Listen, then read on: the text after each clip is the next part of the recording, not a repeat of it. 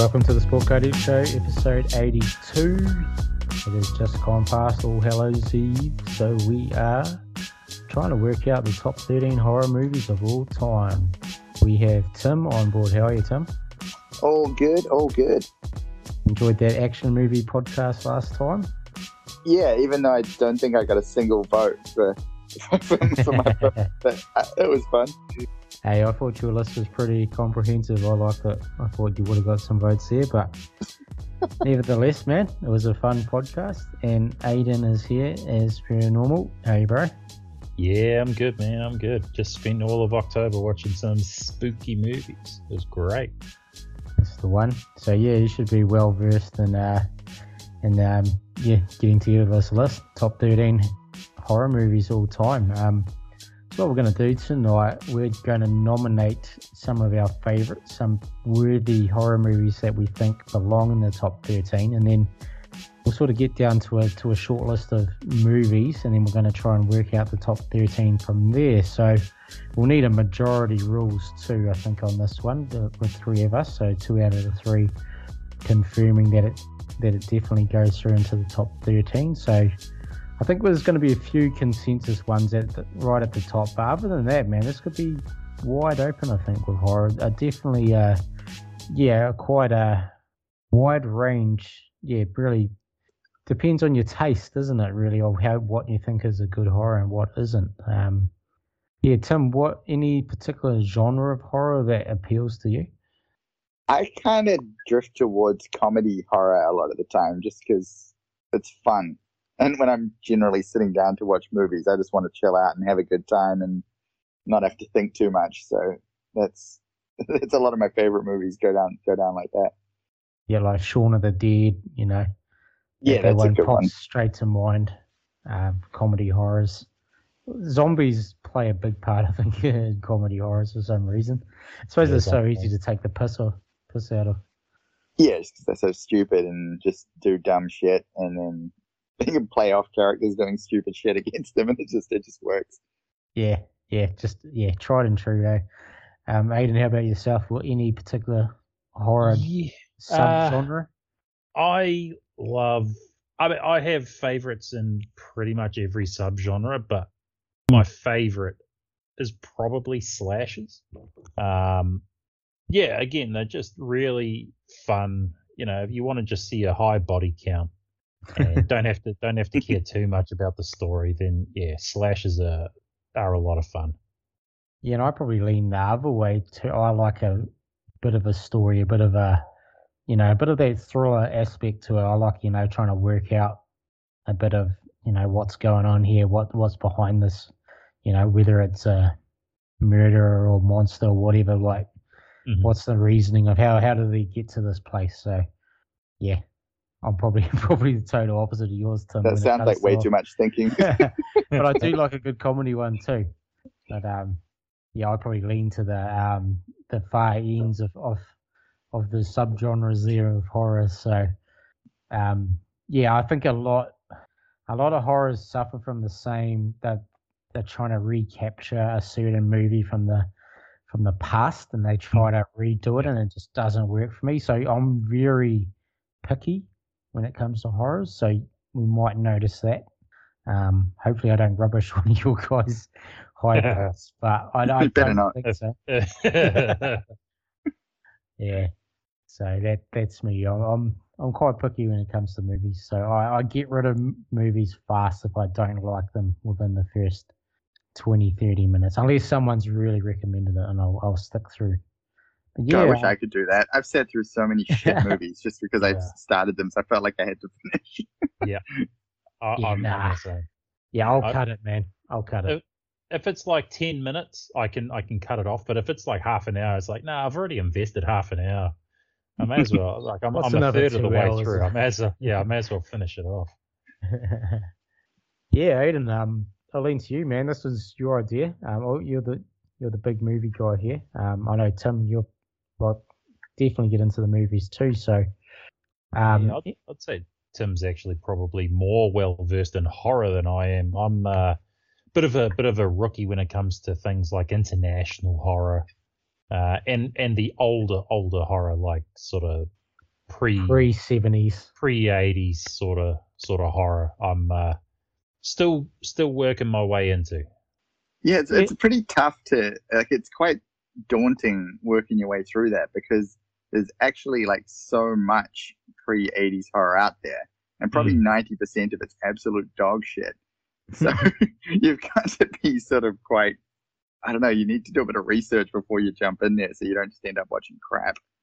It was a really major genre, isn't it? Coming like in Hollywood and even outside of Hollywood. But, you know, some of the big directors, the most famous ones were all horror, you know, like 50s, 60s, even going back to Frankenstein and that in the 30s. It's been part of movies for a long time, the horror genre. So, well, yeah, you were talking about Christopher Lee. I think was that maybe before we as started Dracula, recording. yeah.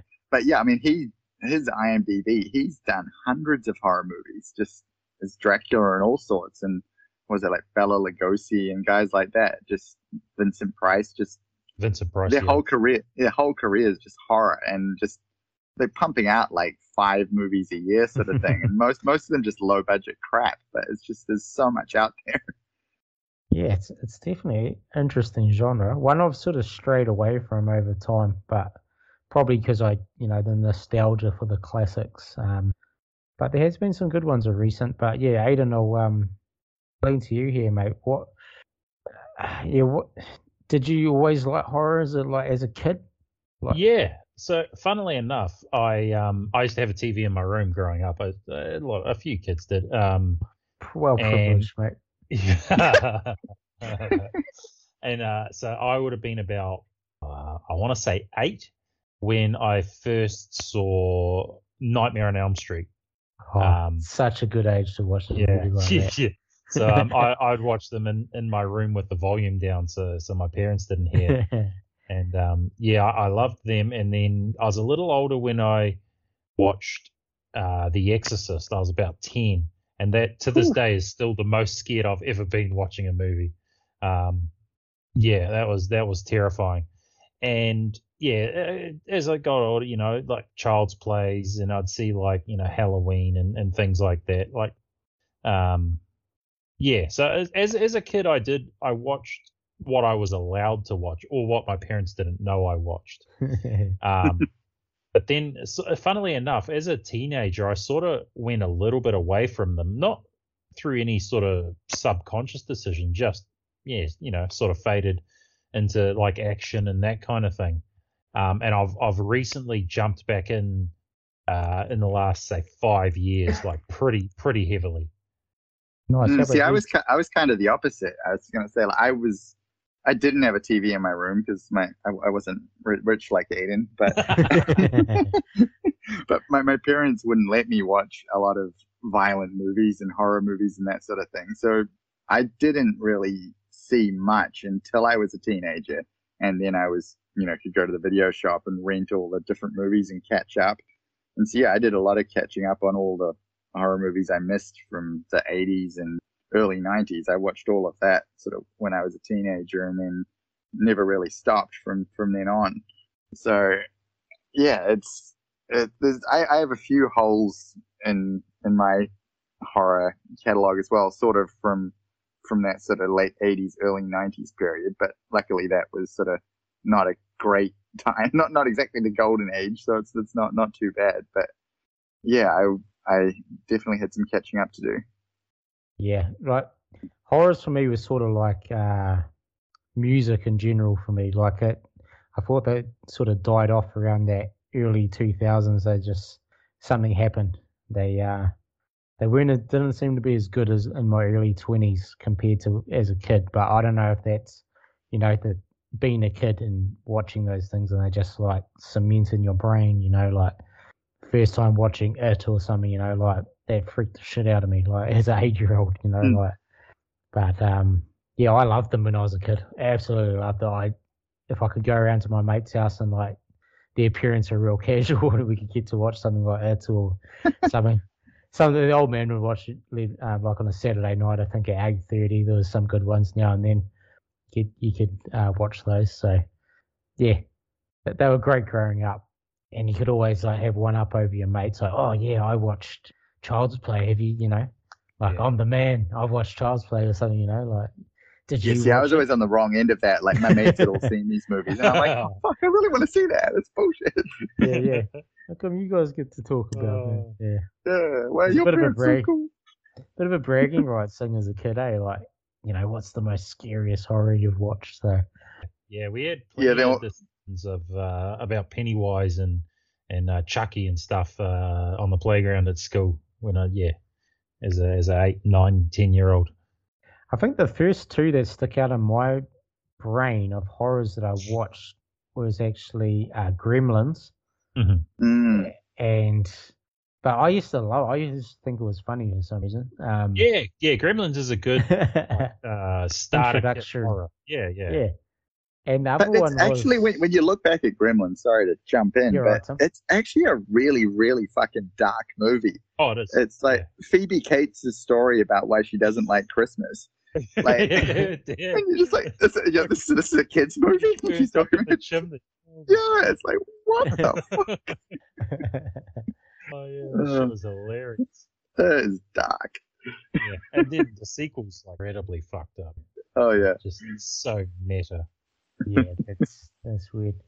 I was going to say the other one that stood out in my mind was Little Shop of Horrors with the plants. Those two must have been the first two I sort of watched. Like maybe even like I was 6 or 7 when I watched those, but something about them freaked me out, so they got me into them. Yeah, for me, because I wasn't allowed to watch all of the really violent stuff. The ones I saw Gremlins and Ghostbusters. Obviously, was sort of falls into a horror category. I remember the first start of the movie in the library used to freak me out when I was a kid. Like, yeah, but that was sort of all I got until I got into the real stuff later. Right, well let's kick into things, I think, and let's get some movies up there nominated, and if we all agree that we'll have them, we'll just make the shortlist first. We'll see how far we go with this. Like, if we get a consensus, like I think the top 13 are coming out of this group, we can stop, but I'm not going to put a limit on it to start. Tim, since you're the guest on tonight, mate, kick things off for you, man. Name a movie that you think belongs in the top 13?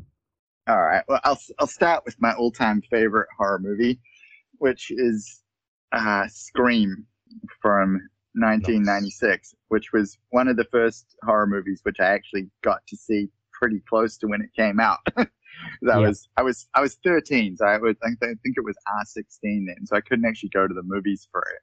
But by that stage, I was actually like allowed to rent R-rated movies. And so I remember when it came out on video, probably early 1997. I remember getting it straight away and watching it, and the start of that movie with Drew Barrymore, like when you don't know what's going to happen and you're watching it thinking, oh, Drew Barrymore, okay, you're assuming she's like the star of the big movie. Name. Yeah, and then just killing her off like that in the first 15 minutes.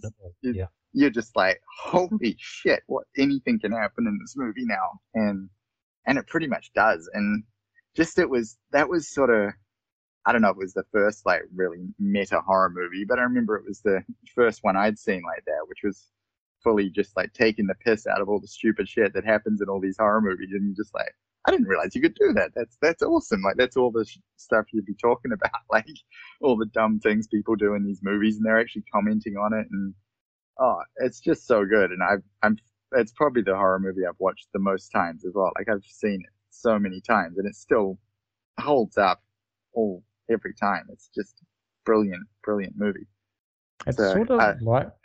It's sort of like the sums up that whole 90s era, hey? Like it's such a 90s movie. Like for some reason it can sum up that whole, I don't know, that it's got a bit of pop culture in it, there's like Neve Campbell and those actresses and actors, like there's just something about it. It just screams 90s to me, this movie. Well, it was written by the guy who made Dawson's Creek, which I mean is like pretty much the 90s TV show when you think of that period. So, I did not know that. Yeah. So it's Kevin Williamson. Yeah. Yeah, and obviously Wes Craven, who's like Yeah. I mean, by that stage, he was fully established as just master of horror. Like, so it just, I guess just 96, that was sort of a couple of years after Clerks came out. So it was fully that Kevin Smith, Quentin Tarantino kind of time when pop culture references were all strewn through movies, and it just kind of followed on from that, but did it with horror movies and did it really, really well. Like with Jamie Kennedy's character was sort of the perfect sort of he did that so well, just tying it all together and explaining all the rules, which had never like, I mean, they're obviously all there, all these rules, but no one had ever sort of articulated it before about all the different things and reasons why people get killed in these movies. And it was just really clever.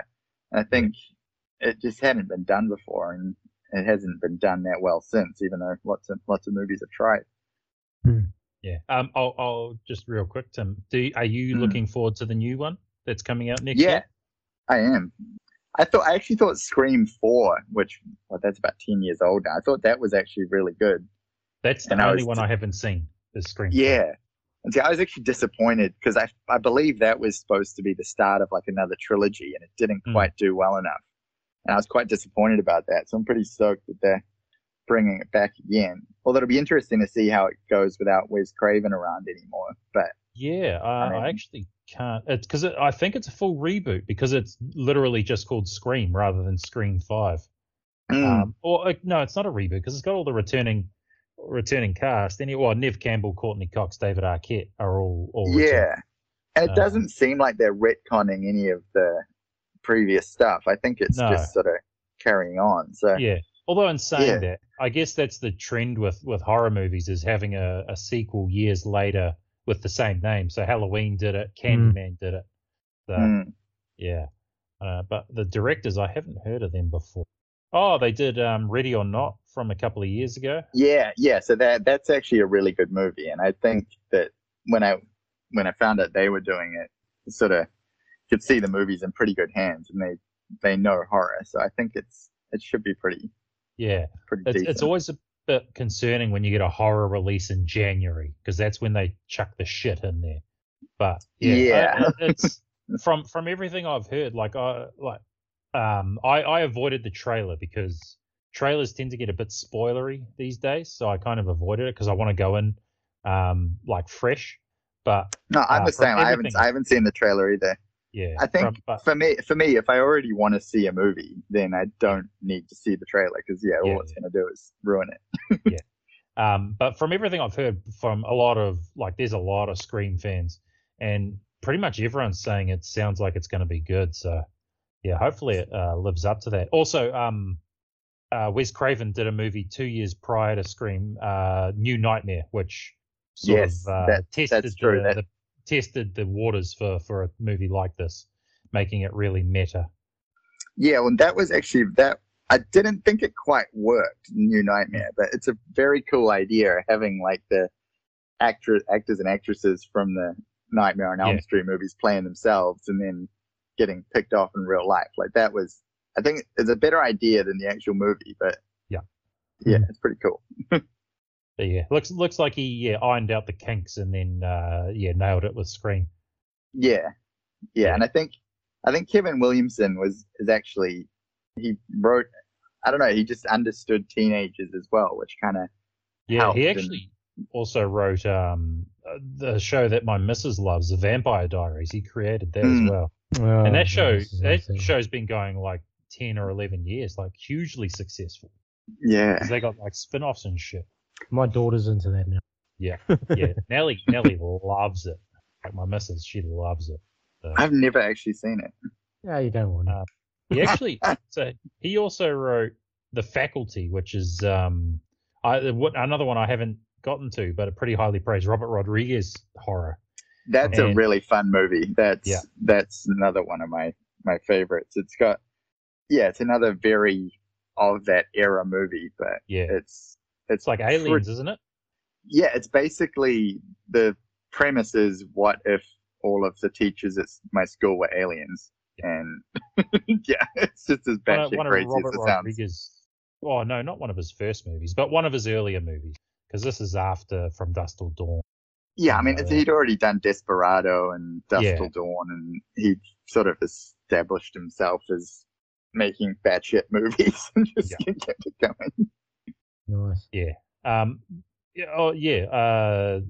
got no qualms with Scream being on the shortlist. I think it's great. I'm gonna rewatch the whole lot before the new one comes out, but it's been a few years since I've seen it, but it's iconic for a reason. Yeah. It's on there. It's a must watch. I think Scream 2's pretty good as well, and then Scream 3 falls off a cliff a bit. But the first couple are really good. You had to watch it back then. Because, 13, we're all around the same age. You just had to watch Scream. Yeah. You had to watch. I just remember seeing the trailer and just being like, holy shit, this is exactly my kind of movie. And it was. Scream 2 I enjoy because Jada Pinkett Smith gets... she's not a very pleasant person, so... yeah, it's fun to see. But yeah, the cast for 2 is even more impressive than 1. I don't want to get too sidetracked, but... Well, so you can nominate it here if you want to. No, I'm not going to do it.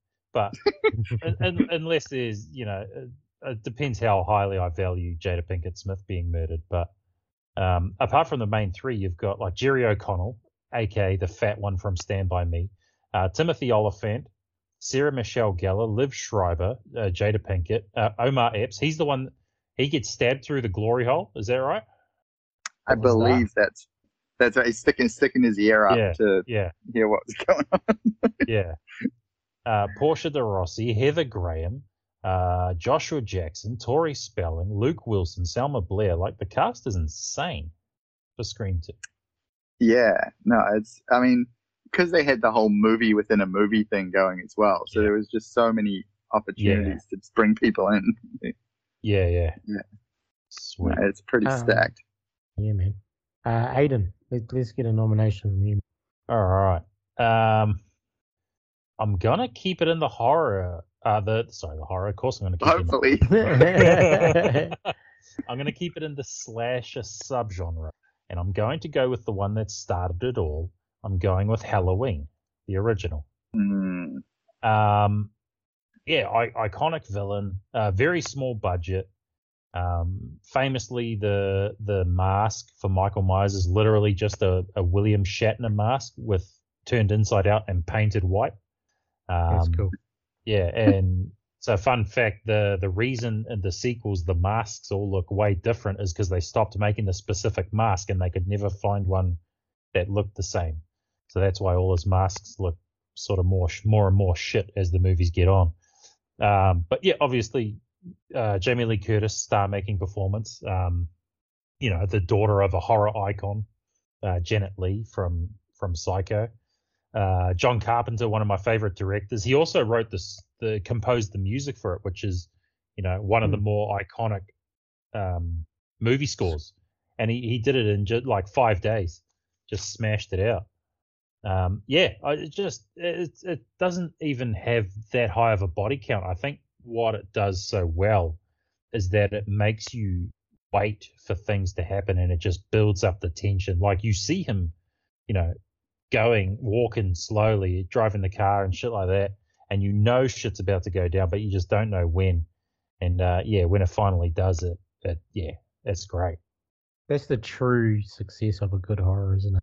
When it can just nail you, like, just a surprise, like, it just gets you on the edge of the seat and it just hits you right when you not least expect, but it's a classic element of horror.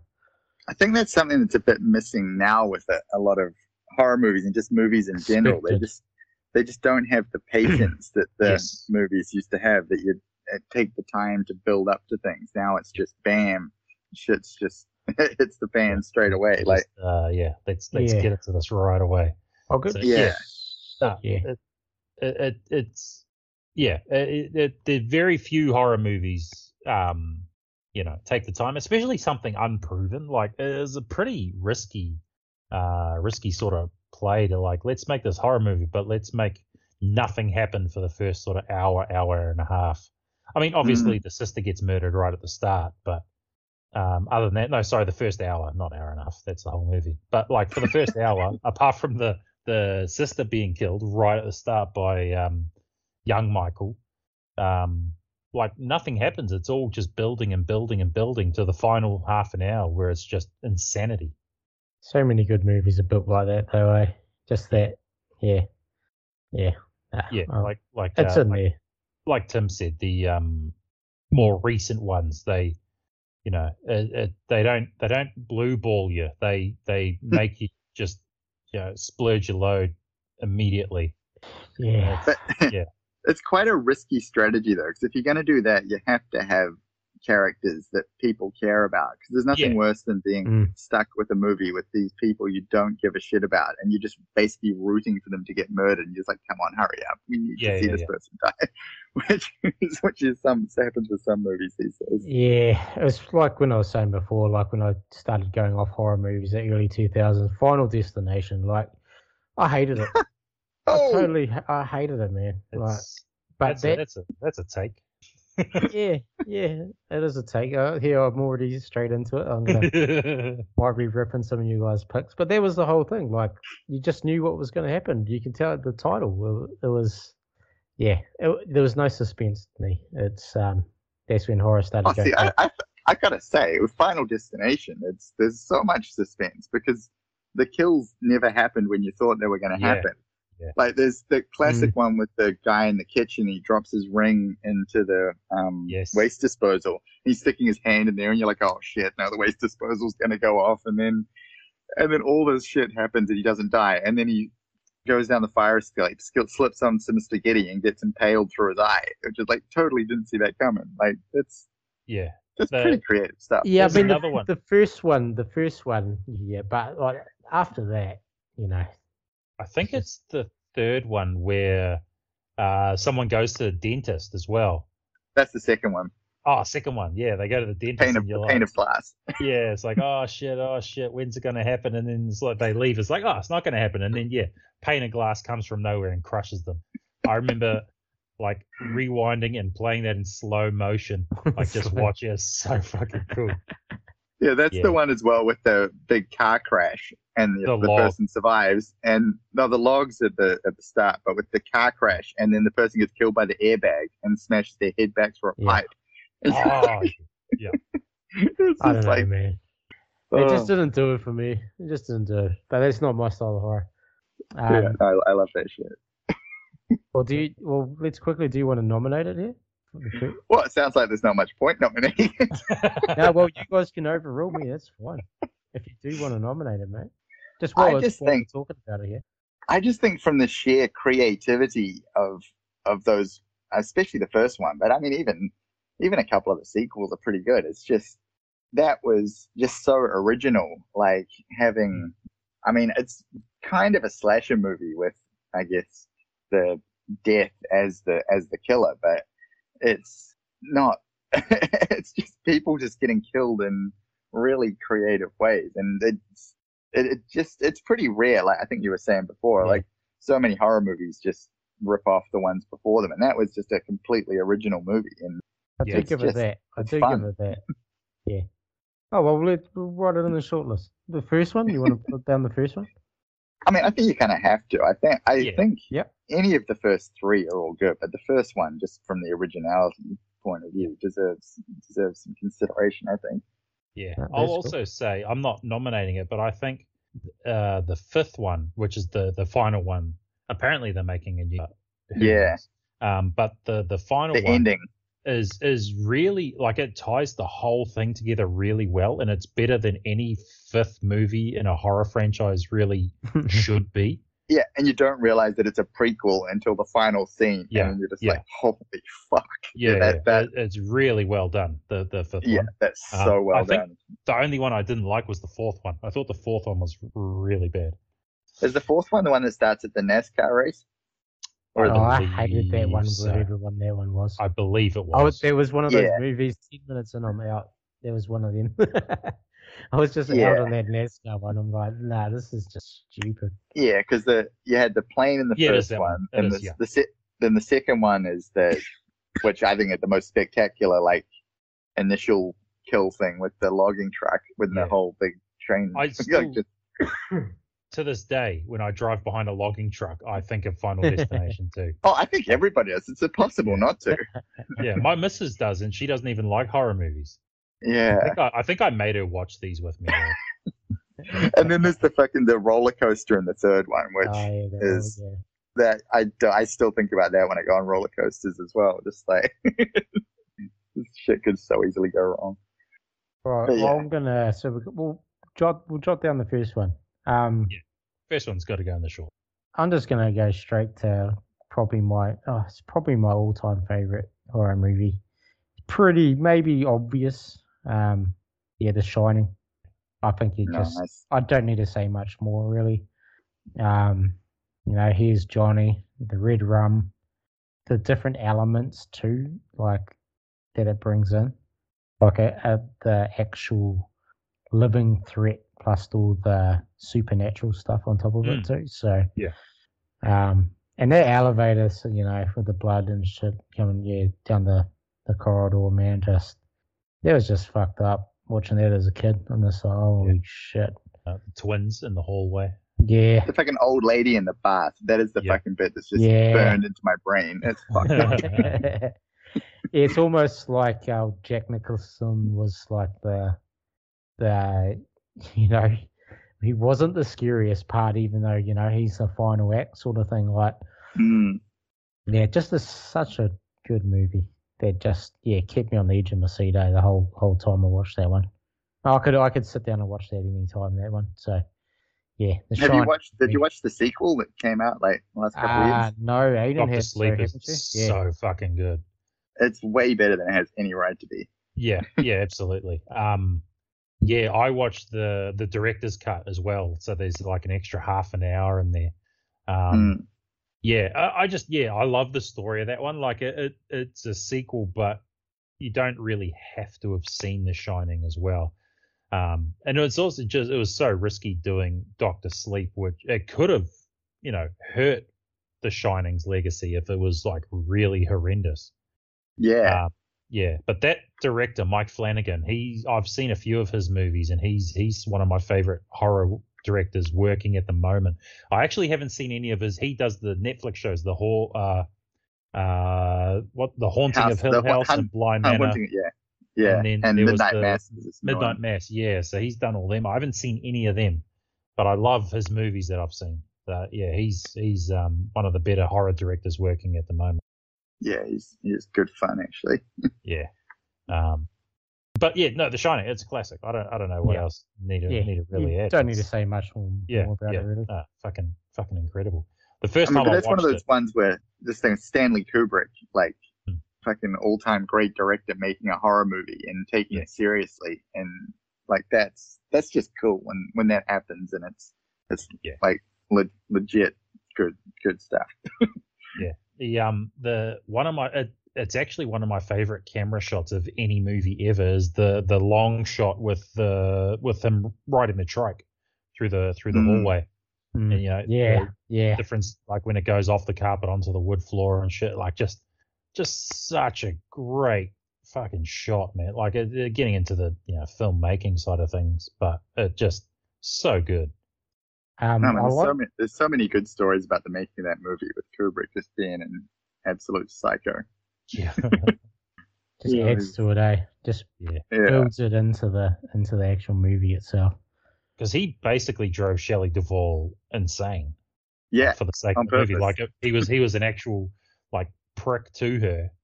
Apparently wouldn't let her eat or shit like that. Like so like just basically drove her to the brink of insanity to help with her character. Psychopathic shit.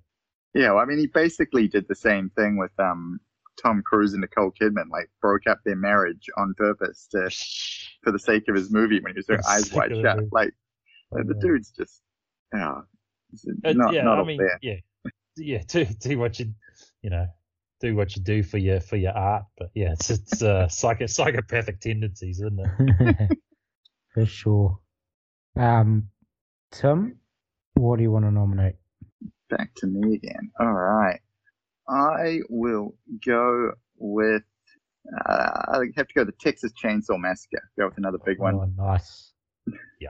Like I think that's another one you don't need to say much, but it's just Says it in the fucked up. title. Fucked it. Yeah.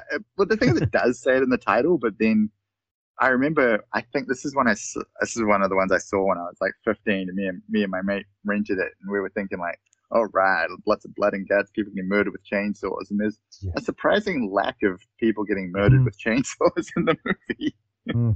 It's a very misleading title, but it's actually the stuff that goes on in that movie is more fucked up than if it was just a chainsaw massacre. Like, and the scene with the girl being put onto the meat hook is just like you feel that when you're watching it. Like that's the one that really sticks with me. It's just rough. It's rough ass. Yeah. This was one of the ones that again, like we talked about the patience thing. Like this is another one like that where like it's shows you don't need a high body count and lots of gore to make a scary movie. Like it's just it's an atmosphere thing, and he makes it. What he does is he makes it really realistic. Like this is one that obviously you'd have to be really unlucky, but this is one that could actually happen. That's like, the thing, and you can put yourselves in the shoes of those characters really easily. Like Yeah, so no, I love this one as well. I haven't seen any of the sequels. Now I think about it, I've heard the second one is like a comedy, and it's really strange. It is really strange, but it's worth watching. Yeah, but apparently a lot of the sequels are completely dog shit, which has probably put me off. But yeah, I'll definitely check out the second one because that's also Toby Hooper. Yeah, and then after that it gets pretty rough, and there's a lot of like remakes as well. There's not they're more like there's one with Matthew McConaughey and Renee Zellweger before they were famous. Like, it's amazing. Which is it's not good.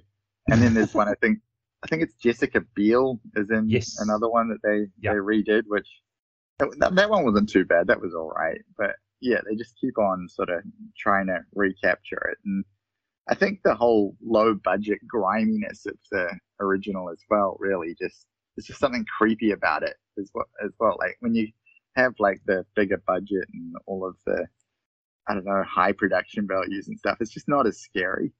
Whereas, like you said, this one just feels real. Yeah. And I mean, because it's all practical effects and it just everything done on the cheap, so everything was basically real. So it just makes it creepy as hell. So I just read that they're making another one. Yeah, it doesn't surprise me. Yeah, and it looks like it's doing the same thing that we talked about with Halloween and Candyman and Scream, where it's the same name as the first one, but it's a sequel to the first one. Okay, because there was one called Leatherface, which came out a couple of years ago. Like that was a prequel one. Yeah, they just keep on pumping. This one's just called Texas Chainsaw Massacre, and it's set in 2021. Okay. And so apparently Leatherface is a 60-year-old and he's back, apparently. So he's fucked off with COVID and he's It's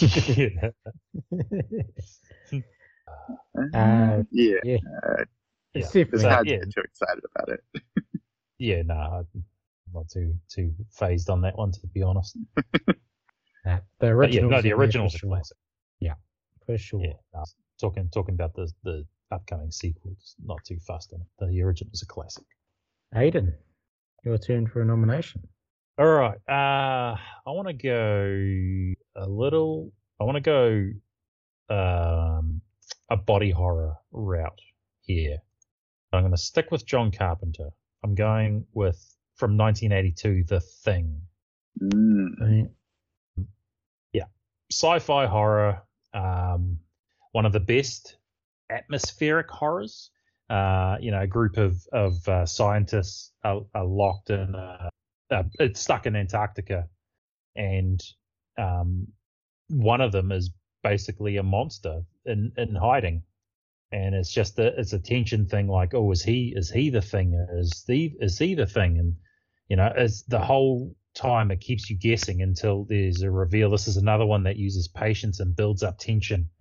And they reveal about, I think it's about halfway through, with one of the best jump scares in a horror movie, where they test the blood. It's just fucking really well done. Really awesome practical effects as well, like that hold up to this day. The actual thing when you first see it is just so creepy looking. Another great score. This one wasn't actually done by Carpenter. He did most of his own scores, but this one was done by Ennio Morricone, who famous Western composer, did like the Man with No Name trilogy, the Clint Eastwood ones. And I never realized he did the score for this one. That's cool. Yeah.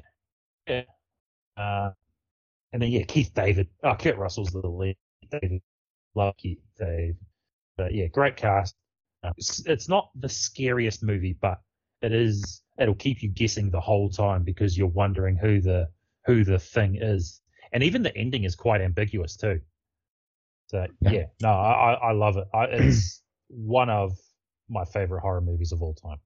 Yeah, that's a pretty cool one, and it's like you say, it's just the whole keeping you guessing and not knowing who the actual thing is for most of the movies. Just it's a different kind of mystery because all the characters are there, but that's cool. And the remake of that one was actually quite good as well. I don't know if you saw that. I think it was about 2011. Ah, that's the 2011 one. It's a prequel. I've seen bits of it. I haven't sat down and watched the whole thing. What upset me about that one is they ditched all the practical effects. They'd actually made the monster, and then the studio's like, "No, we want CGI," and then the CGI looked shit. That was not ideal. That's the thing. Practical effects are just so much better than CGI absolutely. when you can do them, and so much, especially for horror movies, so much creepier as well. 100%. CGI has a habit of aging pretty poorly, unless it's like, only the best of the best seems to age well. But practical is always the way to go, especially with horror. So but that prequel has a really good cast too. It's I need to sit down and watch the whole thing. But the original, although technically not original, because the original's The Thing from Another World from like the 50s. Which actually is playing on the TV in Halloween. Oh, nice little tribute there. Yeah. But it's a classic. Have you seen this one, Carl? No, I actually haven't seen the thing, but I recommend it. Yeah, I've read about, I've seen it's highly rated, so it's on my list. Good story, good atmosphere. I think it's one you'll actually dig. Yeah. Especially if you like Kurt Russell, because he fucking rocks a beautiful head of hair in this one, man. Kurt Russell's a legend. Yeah, Snake Plissken era Kurt Russell, just badass, good-looking dude. Right, I'm going to nominate a classic. Speaking of, practical effects, this had some back in 1973. The Exorcist, probably one of the scariest movies I watched when I was a kid. For me, just the whole religious part of it too, just freaks the shit out of you. There's just something to it. I don't know. It's just so well done, eh? The Exorcist, all the elements of a good horror are there. And just the head spinning thing, man. Just I don't even know if that was the freakiest part of it, but it was so well done as a kid watching it, even though that would have been nearly 20 years later. But it was still so fucking freaky. I don't know much more to say, but it's probably the classic horror for me. Like that and The Shining, the first two movies I think of when it comes to horror. So The Exorcist, I think it has to be in there. Yeah, this is one of the, like I said earlier, I watched it way too young and it scared the shit out of me, and it's by far the most scared I've ever been watching a horror movie. Great performance from Max von I don't know how to, is it Sydow? Swedish actor. Yeah, Sydow. Who he appeared in a lot of things. Who did he play and in that one? he was the priest. Oh, he's the priest. Yeah. And I remember him from Game of Thrones as well. But yeah, great performance from him, and also Linda Blair. Like, Yeah. what was she? She would have actually been like She 12 was or young. 13 when she filmed this, and had to do some pretty heavy shit. Yeah, I think that's the crazy thing about it. Like, they went all in. Like, they didn't hold back on anything in this movie. Like, the fucking shit, like, that comes out of her mouth, and she's fucking masturbating with a crucifix, and the crucifix scene. Yeah, all sorts of shit. Like, it's just it was all in. Like, it was. No hold. But I like that little saying there, Tim. All in. It was all in for sure. It was definitely all. Yeah, my problem. I don't like. I agree that it's a brilliant movie, but my problem with The Exorcist was I didn't see it until I was probably my early 20s. So, I mean, I heard all about it and built up, scariest movie ever, and I mean, it was really good, but I didn't get that experience that you guys got, where I was like scared shitless when I saw it as a kid or anything. I was just like, oh yeah, I see why everyone likes this. This is cool, but it didn't have the massive impact on me, which sucks because so I feel like I missed out. Yeah, I think the lesson is watch The Exorcist as a child. Definitely for the desired effects. Interestingly, so the director William Friedkin, we were talking about guys who didn't really direct horror, but then did a horror movie before with Kubrick, and he went from The French Connection to The Exorcist, and the French Connection won like pretty much all the Oscars. It was very well celebrated action thriller cop movie with Gene Hackman. And then he went from that straight into a horror movie. Another example of nailed it. Yeah, I think around that time horror didn't kind of have the stigma yet that it would get in the 80s, because you had like Roman Polanski with Rosemary's Baby as well. And all these big directors would make horror movies, and it was just another genre. And then I think in the 80s, with all of the sequels and just churning out loads of shit, then suddenly horror was a bit of a bit lowbrow sort of thing. So yes, everyone kind of stayed away from it. And I guess it's kind of specialist guys. Yeah, now it's kind of getting back to away from that now a bit, with like Get Out and movies like that actually getting awards recognition. But yeah, it took a long time. Yeah, just on a side tangent here too, through the 80s, like all the heavy metal music coming out, and there was a big, the early 80s was a real tough time in society, like for the economy across the world and things like that, and there was a real sort of going back to the occult, and I think like series like True Detective 3 try to bring that up, and horror might have just sort of died. It didn't really have that prestige maybe that it had earlier, and maybe that's why the bigger directors sort of stayed away from it getting into the 80s, and it was more sort of that B grade type maybe going into there. But there was a really big thing about the occult in the 80s. Yeah, I think a big thing in the 80s was the whole VHS and video store thing. So that became, I don't know, horror movies kind of just were a big part of that, and they were just churning out all these cheap sequels to all these movies, and just I don't know, filling up video stores with all this stuff. And I don't know. I've gone off on a tangent, but it just all sort of relates together. That's what we do. Yeah. Well, before I wait, Tim, you can chuck up another one there, mate. Oh, all right. Oh, where do I want to go? Got 7 so far. Yeah, I am gonna go with another sort of late 70s movie and go with Carrie, which is obviously another Stephen King. Yep. Stephen King film, directed by another sort of biggest director, Brian De Palma. And this was another one of those movies that I'll say it again, like really went all in. Like one of the first scenes in the movies when Carrie's in the shower in the girls' locker room and gets her period, and it's pretty fucking graphic. I remember watching that, I was like going, Jesus, they're fucking showing that, and like yeah, it was. Then just from there, it's a pretty messed up movie, but it's just a good story as well. Like the whole the really religious mum who's much more evil than any of the other characters in the movie, and then just the whole ending at the school dance where fucking shit goes down. Like The it's blood. Yeah. yeah, and it's just a cool movie. Like the seventies just, and once again all practical effects and that with actual well, just lots and lots and lots of blood. What was it? The fucking corn syrup or whatever. But Yeah, I think that's uh, what it was. yeah, but it just looked really good, and Yeah. it's just a cool movie that really sticks with me, and really good performances too. Like Sissy Sissy Spacek. Spacek, Yeah. she just really good actress, and early John Travolta. It's just yeah, That's right. very cool movie. Yeah, this one I haven't seen this one in a long time, so I don't remember a lot about it. But I do obviously the main shit, the ending is the big part that sticks with me.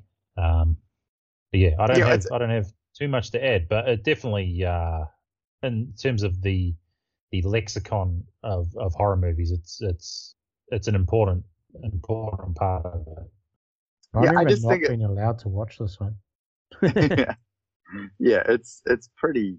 It's got a bit of everything. There's all the nudity and violence and just religious subtext, and it's yeah. I don't know. I just kind of like movies that criticize religion. I don't know where that comes from, but that was just the thing that the religious mother was the worst character in the whole movie. When you got a lot of the characters are complete pieces of shit, but it's the mum that basically drives her over the top and leads to her killing half of her classmates. For sure, Yeah, but let's put that down.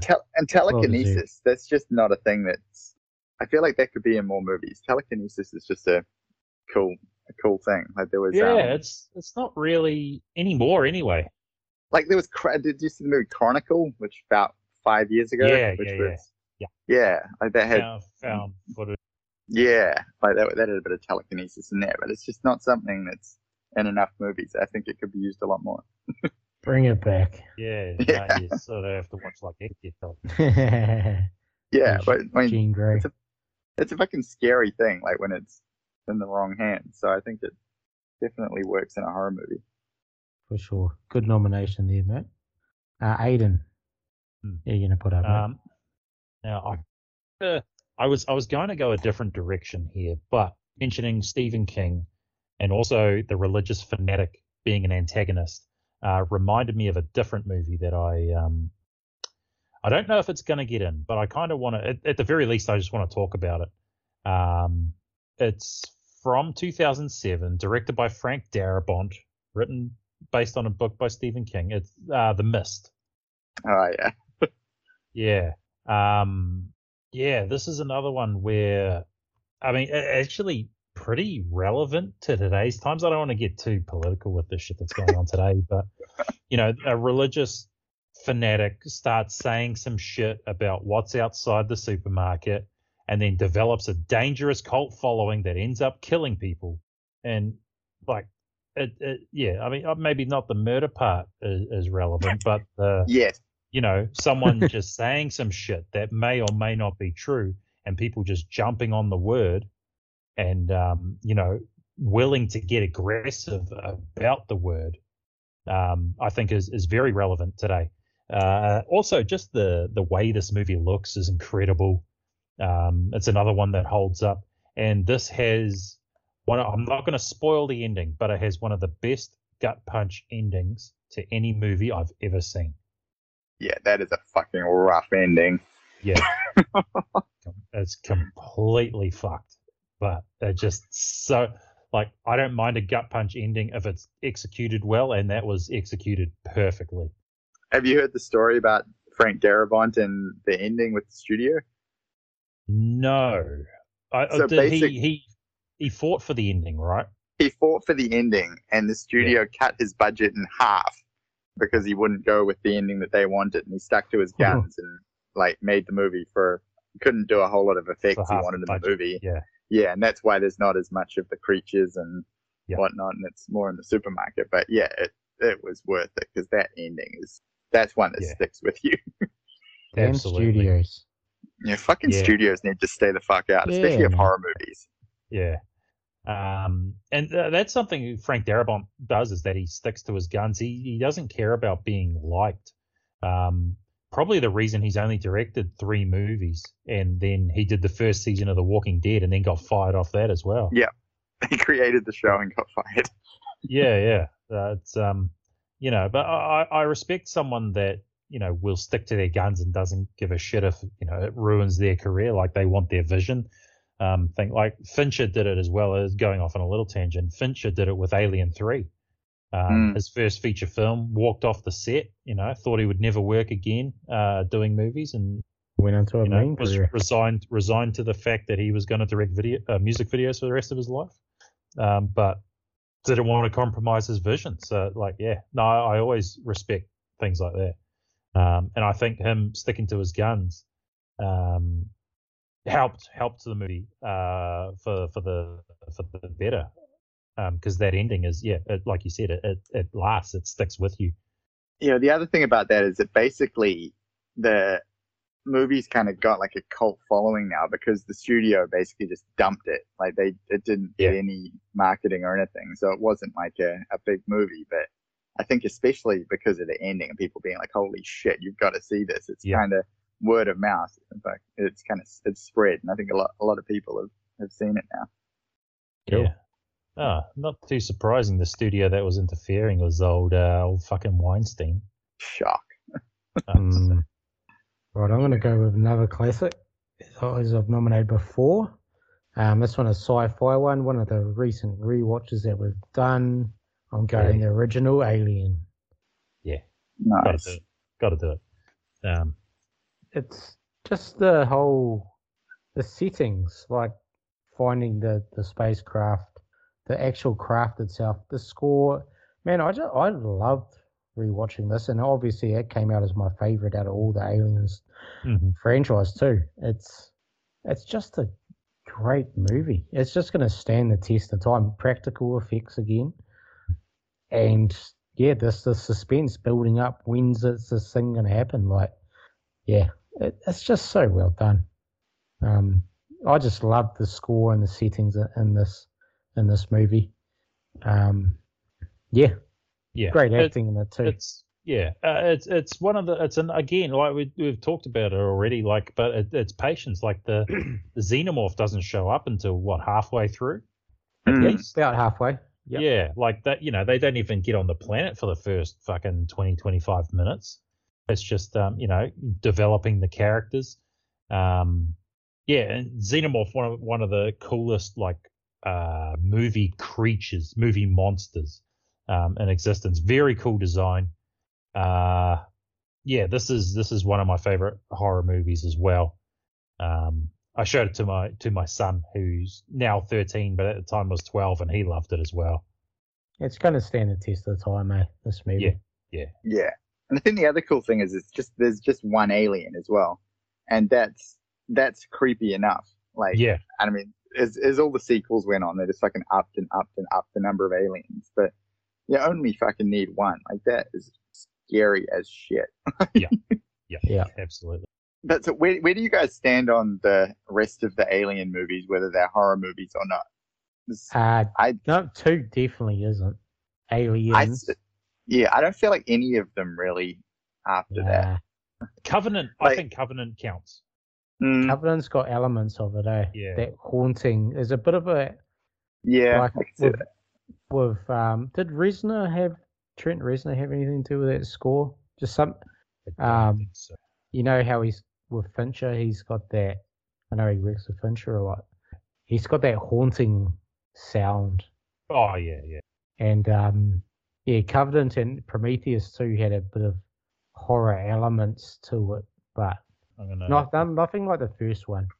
Number 2 was just a out-and-out action movie. It was an action sci-fi.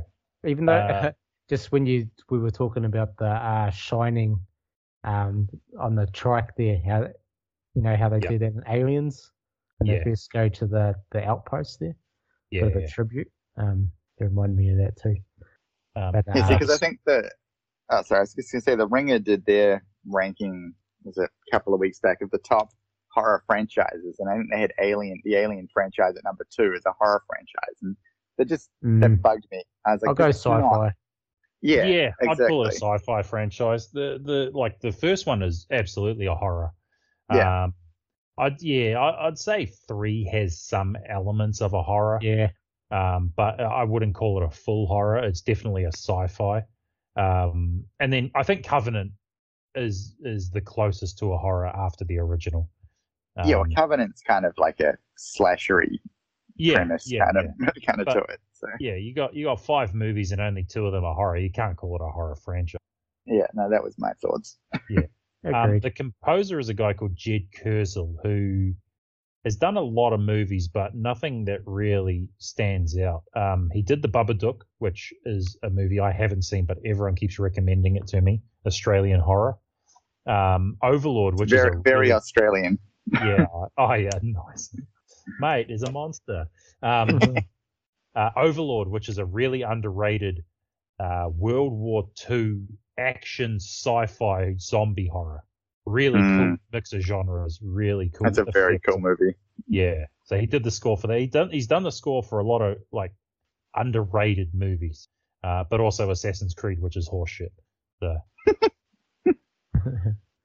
Was he mates with Fassbender? Yeah, he's done a lot of Australian movies. He must be an Australian dude because Covenant was filmed in New Zealand. Yeah. So he must be Australian. That would be my guess from my detective. Yeah, I would say so. Right, Tim, another nomination. All right. Well, seeing we were just talking about Australian movies, I'll throw one out there, which I doubt it'll make the top list, but I just thought of it and wanted to talk about it. Was it Wolf Creek, which I think is another one of those movies that's very sort of feels like it could happen. Like it's similar to like. Didn't it actually happen?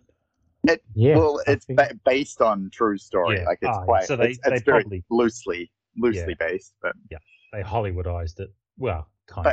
It's Australian. But yeah, like I mean, when you're driving through, like, I mean, I've never driven through the Australian outback, but when you're just driving through like the middle of nowhere, and you're just always thinking about like, fuck, what would happen if my car broke down, and what would happen if there's some like crazy fucking. It's a very relatable situation, and the like killer in that movie is just scary as hell. He's just this sort of regular Australian dude, but he's an absolute fucking psychopath.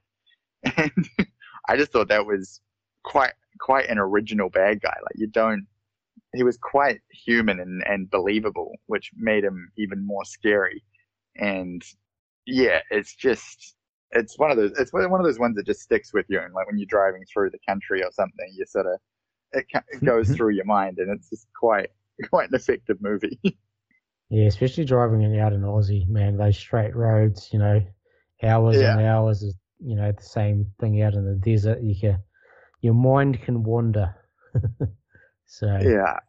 And just the fact that he's got a sniper rifle as well, like the bit when they get away and he just calmly gets out the sniper rifle and guns them down. It's just like, fuck. It's just you're fucked. Yeah. Yeah. You're fucked. Yeah, dread, but you're not going to get out of it.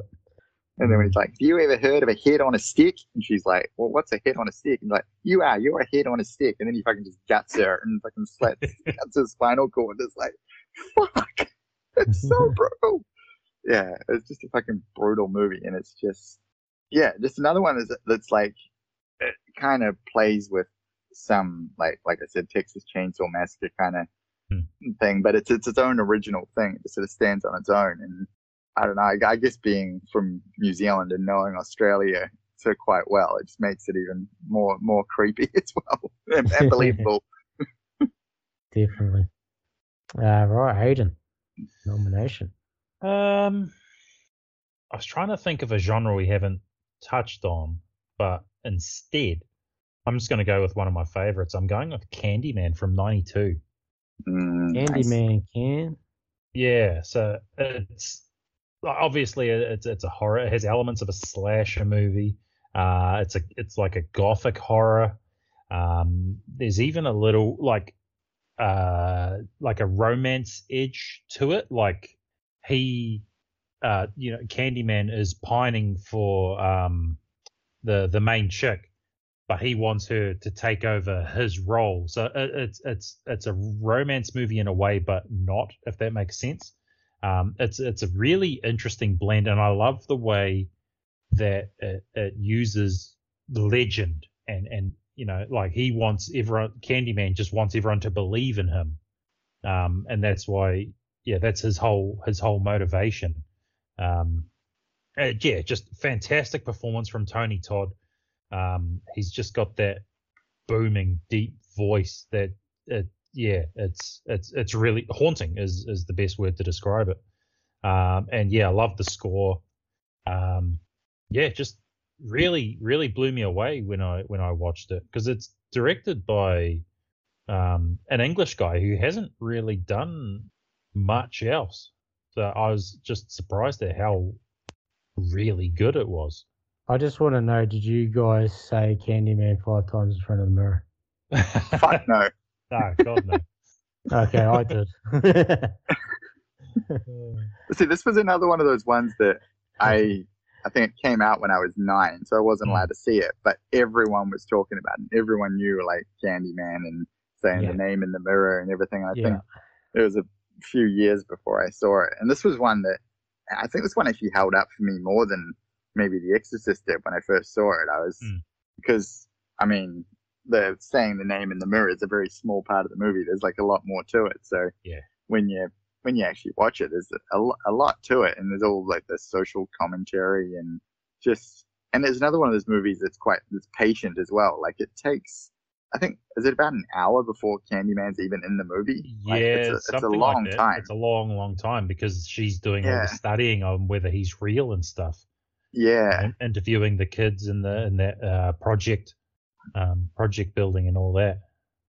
Yeah, it's very cool, and it's got the whole white savior thing and just all of that. And it's like it was quite interesting that, again, a British director did so well touching on like the theme of sort of poverty and racism in the US. Yeah, well, I believe it's written by Clive Barker, and I believe his story was actually set in London. And they changed it to Chicago. Yeah, they changed it to Chicago, which I don't know enough about the background to know why they did that. I'm guessing it was studio and where they wanted it set in America because it's more, can make more money out of that and stuff. But the whole thing, they went into Cabrini Green was like literally a real project on like the bad side of Chicago, and they went in there and were filming, and it sounds like they were quite naive about the whole thing, and there was gang shootings going on and stuff around them, and it's a pretty crazy story.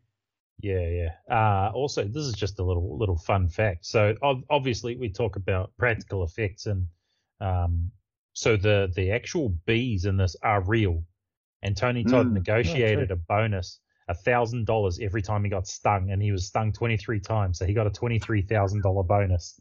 Oh, nice. So not bad. Just I thought that was a cool little fact. But there's some really cool gore in this, but not in like, I mean, there's murders, but like the bit where he opens up his coat and it's just his stomach, his body is gone, and it's just his bones, and there's bees everywhere. Really cool. That was cool. I love it. This is one of my favorite horror movies. I love everything about it. I think I'm higher on it than most people. Like, I think people like it, but I love it. Yeah, I agree. I'm in the same camp as you on that one. Yeah, I think it's definitely up there. Did you watch the one from this year? I haven't seen it yet. I definitely plan on watching it. I haven't had a chance. I think because it didn't come to cinemas up here. I think we were in lockdown when it released in cinemas. So it comes out, I think, next week on physical. So I'll probably buy it. Yeah, I found a way to watch it, but yeah, it's pretty good. I think it's one of those ones where if it was just a standalone movie that was its own thing, it would probably be better than. It's got a lot to live up to, being like, and it is like a sequel as well. It's not a remake, so yeah. Can you confirm something for me without spoiling the rest of the movie? But can you confirm, is the main character in the new one, which is played by Yahya Abdul-Mateen, I believe is his name, is he the baby from the first one? Yeah. Okay. Yeah, I mean, I thought that was the case. That's a pretty cool way to link it. You sort of find out about halfway through, but they don't try to hide it. Like that's the name and stuff. And I got it from like when I saw the trailer for the new Candyman. I was like, I wonder if, because they didn't say it outright, but I thought, I wonder if that's the baby, because it like the timeline kind of fit. So yeah. Oh yeah, no, that's cool. Yeah, no, I definitely plan on watching it as soon as I possibly. It's worth watching. Like it's not going to blow you away, but it's not offensively bad or anything. Like it doesn't shit all over the original. Yeah. And the new one was actually written by Jordan Peele as well. Oh, nice. Who wrote and directed Get Out and Us. Right. Well, I'm going to nominate Get Out since we. Yeah, it's a good choice. Yeah, very good choice. Speaking of Jordan Peele, probably like the best horror I'd seen in a long time, I think. Absolutely time. one of the best modern horrors for sure. Yeah. So I won't spoil it too much in case there's people out there that haven't seen it. I mean, what is it now? 4 years old, something like 4 that. Years old, yeah. Yeah. But it's the best one I've seen in probably this decade.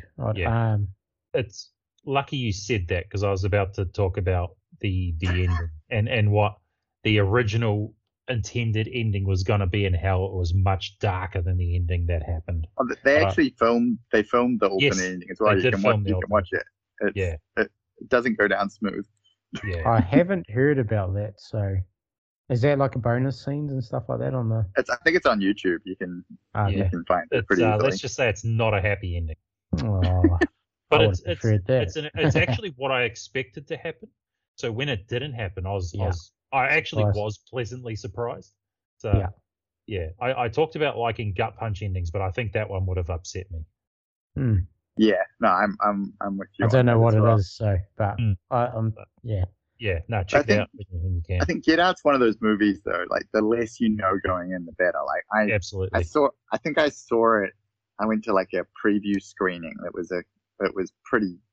was before it came out in New Zealand. It was pretty soon after it came out in the States. So I'd managed to hear like nothing about it. And there's just so many twists and turns in it. You're just like, holy shit, like this is fucked. Like it's just such a creative movie. Like so many original ideas. Like very cool. It's one of the sorry. Yeah, just if you start watching it, you didn't know what it's about. It's quite well done like that. Like you don't.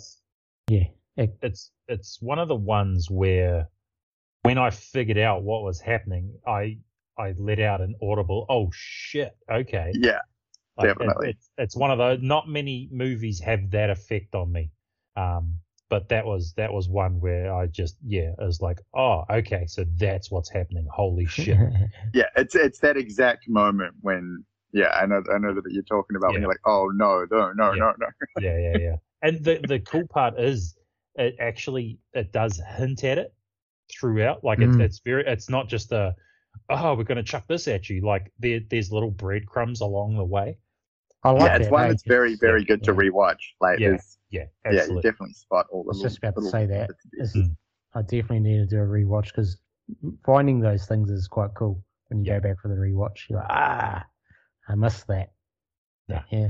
Great movie. Right, Tim. Sorry, mate. You want? I was just going to say it's up there with the best horror movies of the 2010s. For sure, for me, for sure. Yeah, so I'll stick with another horror movie from the 2010s.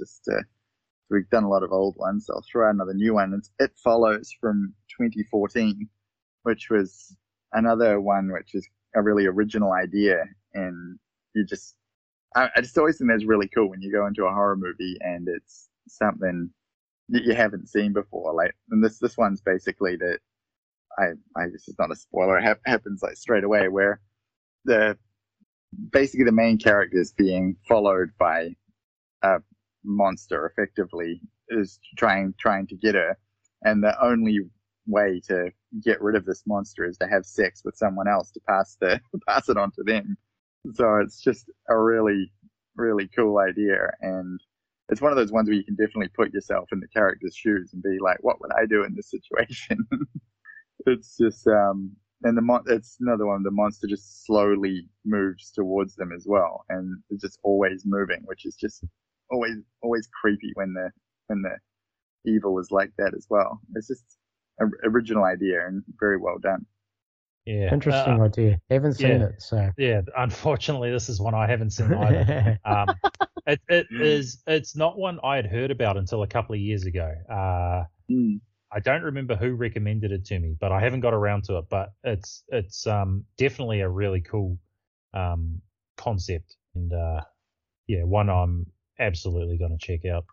Yeah, so I tried not to give anything away, which is lucky that I didn't end. But yeah, I knew the basic premise.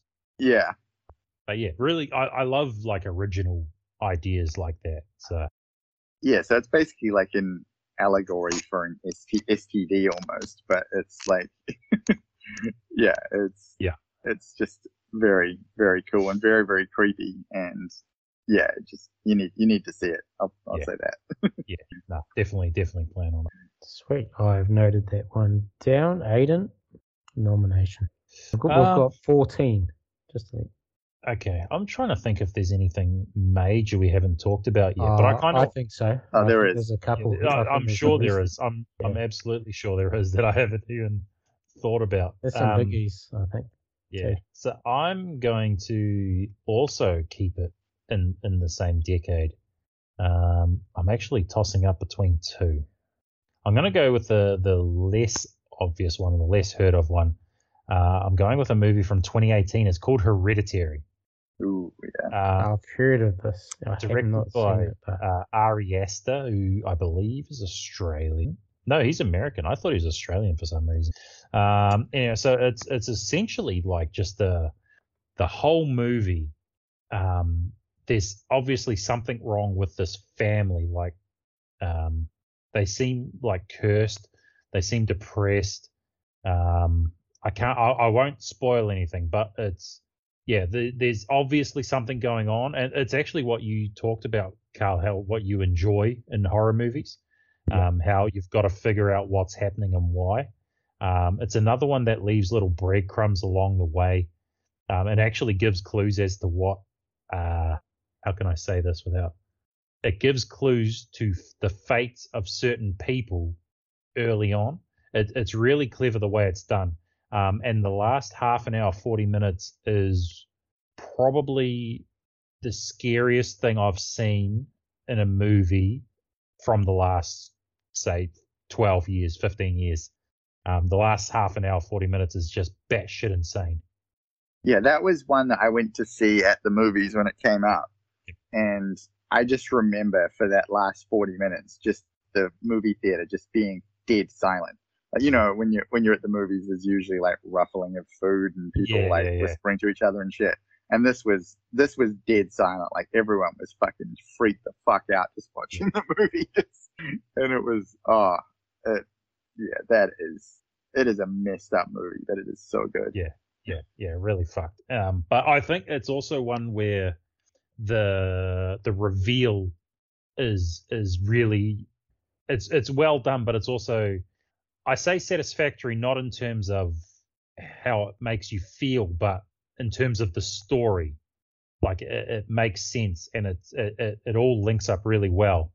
And just really, really, really good performance from Toni Collette. Oh, she's amazing. Oh, Toni Collette's in there. Yeah, she's the mother of the family, and she's so good in it. But and Gabriel Byrne too from Usual Suspects. Usual Suspects, and I thought of End of Days with Arnie, where Gabriel Byrne plays the devil. Oh man, that movie's pretty bad. But great soundtrack though. yeah, no, Hereditary is definitely one of the scariest movies of the last 10 years. And I would actually fully recommend it for you, Carl. I think it'd be up your alley. Yeah, nice. And what about Midsommar? Did you watch Midsommar as well? I haven't got around to Midsommar yet. I actually own it on Blu-ray. I just haven't got around to it. You got the director's cut or the? Yeah, I do. Yeah. Oh, that's good. Yeah, that one is probably equally as fucked up, but awesome. Very, very different. But yeah, creepy as hell. Yeah. I definitely going to check that one out because I love Florence Pugh. Yeah, she's amazing. Yeah. All right, my turn for a nomination. I think this movie might have the most iconic horror villain of all time. I think it does. I think it does. Big call. Yeah, it's a big call, but you guys might agree. But Nightmare on Elm Street, Freddy Krueger, is he the biggest? He's in the discussion. Yeah. I think. Who would you say he'd be on the Mount Rushmore if you had a Mount Rushmore? I think. Yeah, he's up there. You got Freddy, you got Jason, you got Michael Myers, and I mean you've got Pennywise would be in the discussion. Pennywise, even if I don't think that It movies are on the same level as, like the original Nightmare and the original Halloween, I think they're a tier below. But Pennywise is definitely in the discussion. I think Chucky may be a tier down. Yeah, Chucky. Yeah, you got Leatherface. Yeah, I mean, to be honest, for horror bad guys, it's pretty much always slasher villains anyway. Yeah. And unless you consider like the Xenomorph, that would be a horror bad guy. Or do you consider like Hannibal? Does Hannibal Lecter get consideration? Like, yeah, I mean, he's more a murderer. He's I think he's a horror character, but not in a horror movie. Yeah, because I mean, it's been a little while since I've seen Silence of the Lambs, but he's almost a protagonist in Silence of the Lambs in a way, because he's helping Clarice find Buffalo Bill. Well, I think and then in Hannibal, basically, he is the protagonist of the sequel. Yeah. Like, you're fully rooting for him to kill people. Yeah. Red Dragon too. I mean, but I think I mean that's an interesting discussion. I think that's a whole other pod. I think where Freddy Krueger has it, he has a lot of narrative. Like he talks a lot. Like he's compared to like Jason and like Xenomorph. I love guys who are voiceless. I love Freddy Krueger. Like, Freddy would be my favorite. I think the comedic aspects. Yeah, and he just becomes like, I think the first Nightmare on Elm Street, he's scary as fuck and just a terrible person and basically, what is he, a pedophile or whatever? They hint at it, don't they? In the first one. Yeah, and then, but as the movies go on, he becomes almost not the protagonist, but I mean, you're rooting for him and you're watching these movies just to see Freddy fuck people up and crack one-liners. Like, that's he's pretty cool. I think that's a thing that sort of happened with a lot of slasher sequels. They made the bad guy the protagonist in a way, by making the actual protagonists unlikable pricks. Yeah. And you just want to see them die. So it's like you're making the villain the hero. And I think definitely Nightmare on Elm Street sort of falls under that a little bit as well. But Friday the 13th, 100% is that basically from like the sequel on. Even maybe the first one. Although Jason's not in the first one. That's a spoiler. But that movie's 40 years old, so whatever. Although I mean, we're going. Sorry, a little tangent, but I love when Kevin Bacon gets fucked up in the original Friday the 13th with the arrow through the chest. Fucking beautiful. Yeah. See, I think that's one of those ones that just has aged so well because you want to see Kevin Bacon get killed. It's just like we've just got so much, like he's got so much baggage now as just being a dick in so many movies. I think like the whole going back to the main movie here, just the not falling asleep thing too. Like after watching it as a kid, you're just like, fuck, what am I going to dream? What am I going to dream about, man? Yeah. You're just shit scared of going to sleep. I remember, like, it took me so long to go to sleep that night after watching it. So, like, if it affects you in real life, like, you know it was a good movie. Mm, yeah.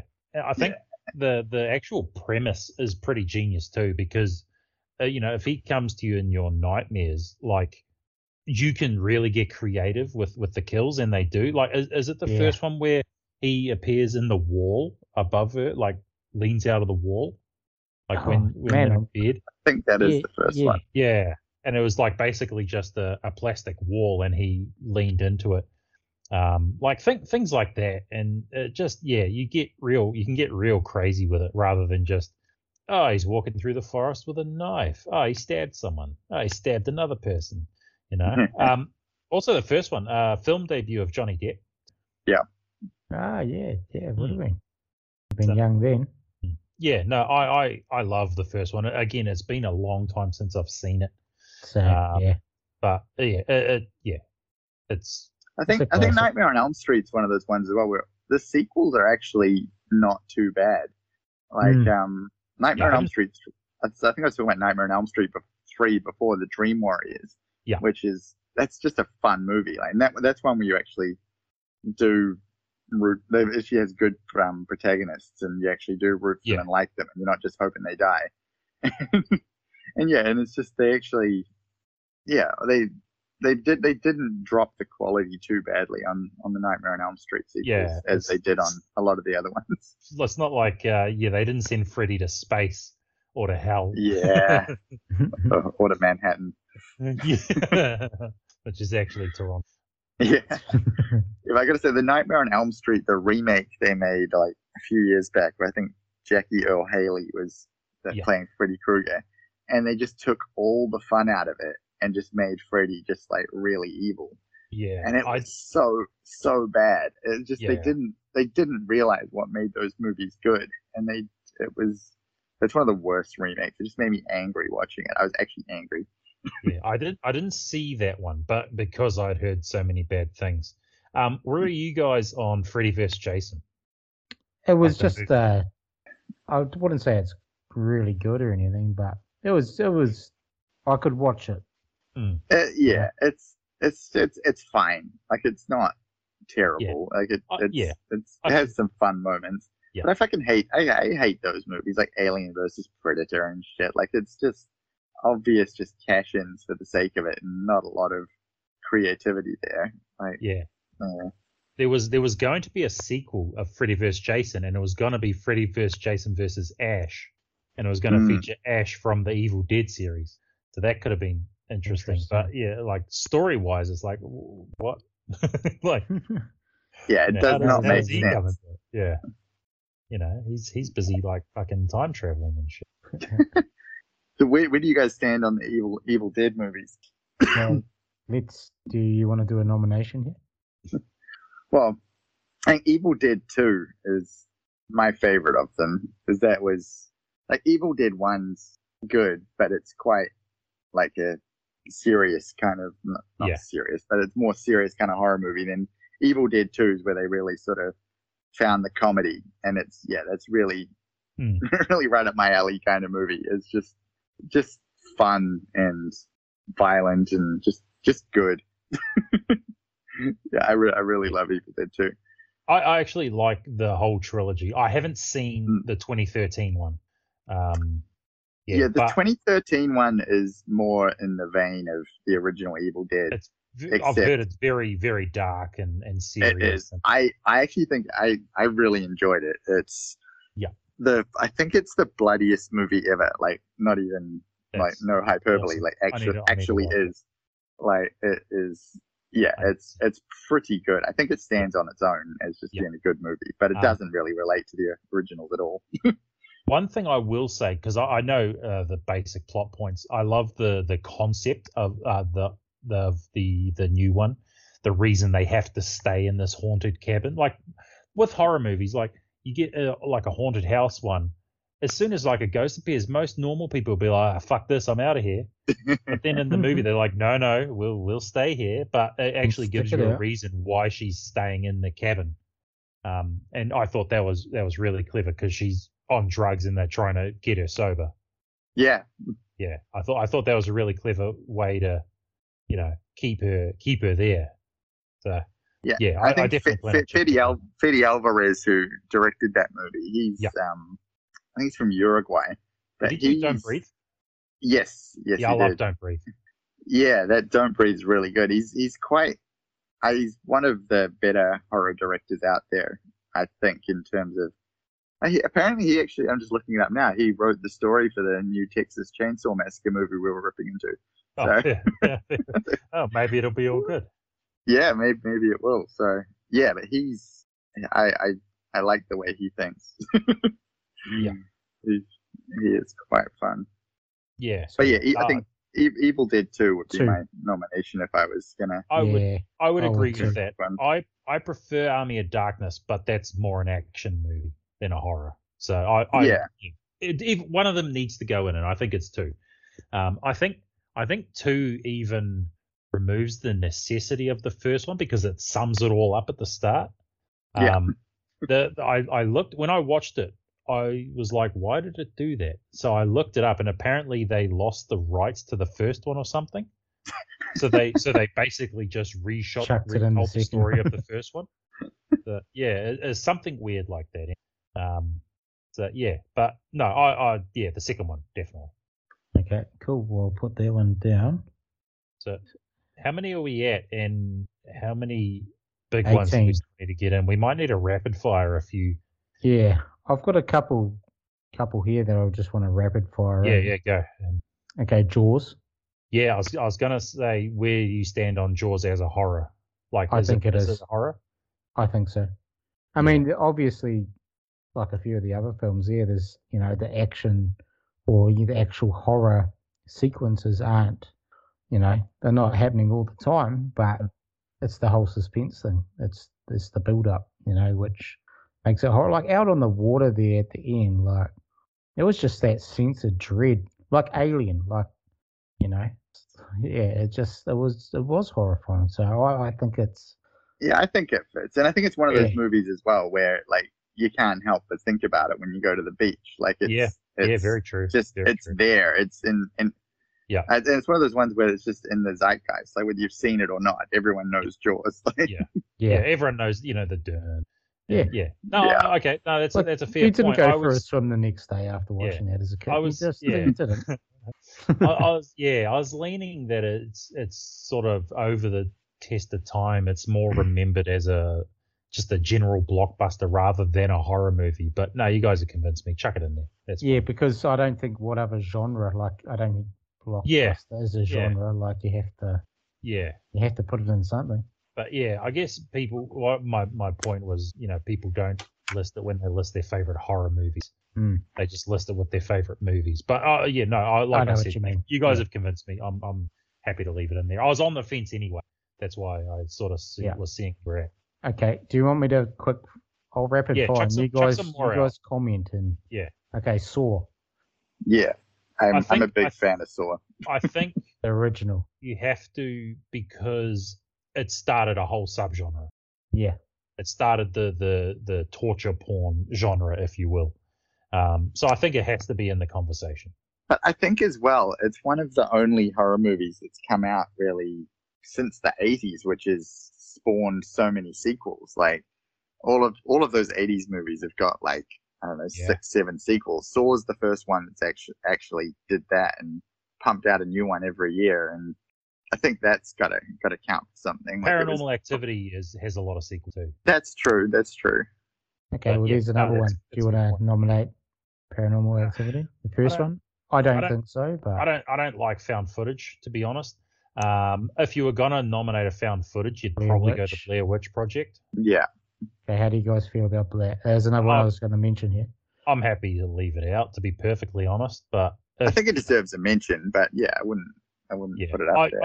I'm just not huge on found footage. To be perfectly honest, and this is kind of maybe an odd take, my favorite found footage is actually Cloverfield. Yes, that's fair. Yeah. So, but I don't think Cloverfield needs to go in there.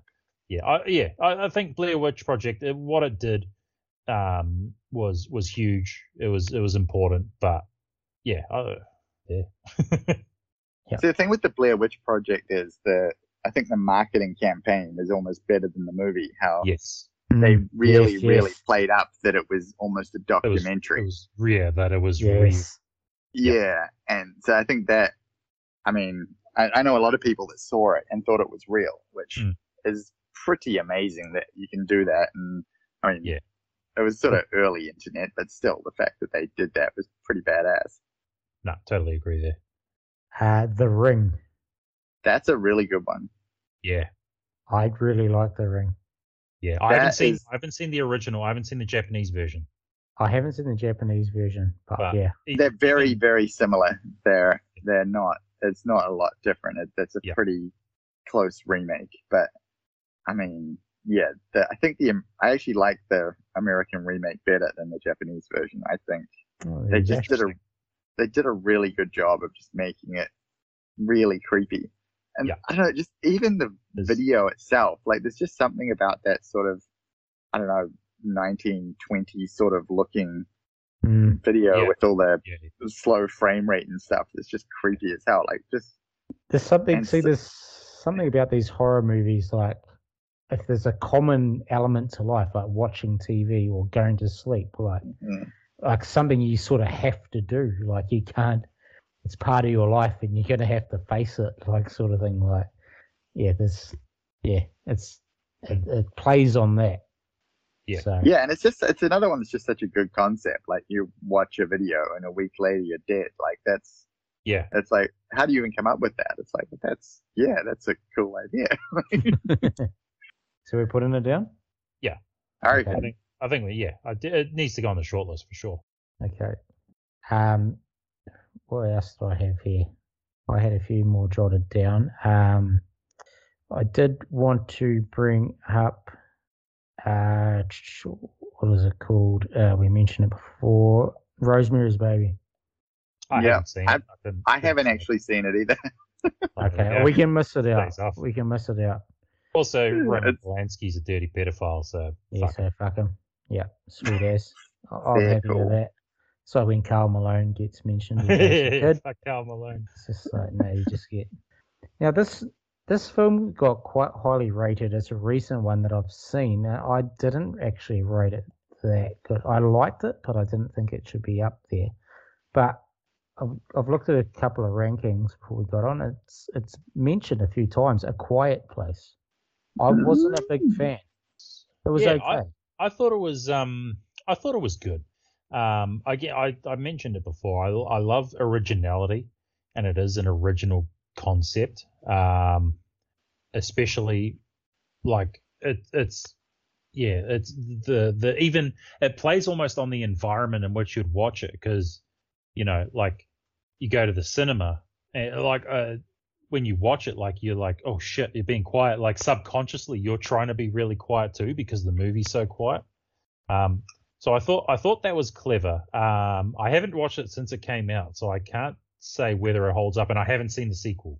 See, I think that's another one of those movies where I think if you see it at the movies in the theater and with a whole lot of other people, then it's a lot better than if you watch it at home. Like, I'm not sure how you guys saw it, but like you're saying, being in the movie theater with everyone just being completely silent, like it's just cool, and definitely added to it for me.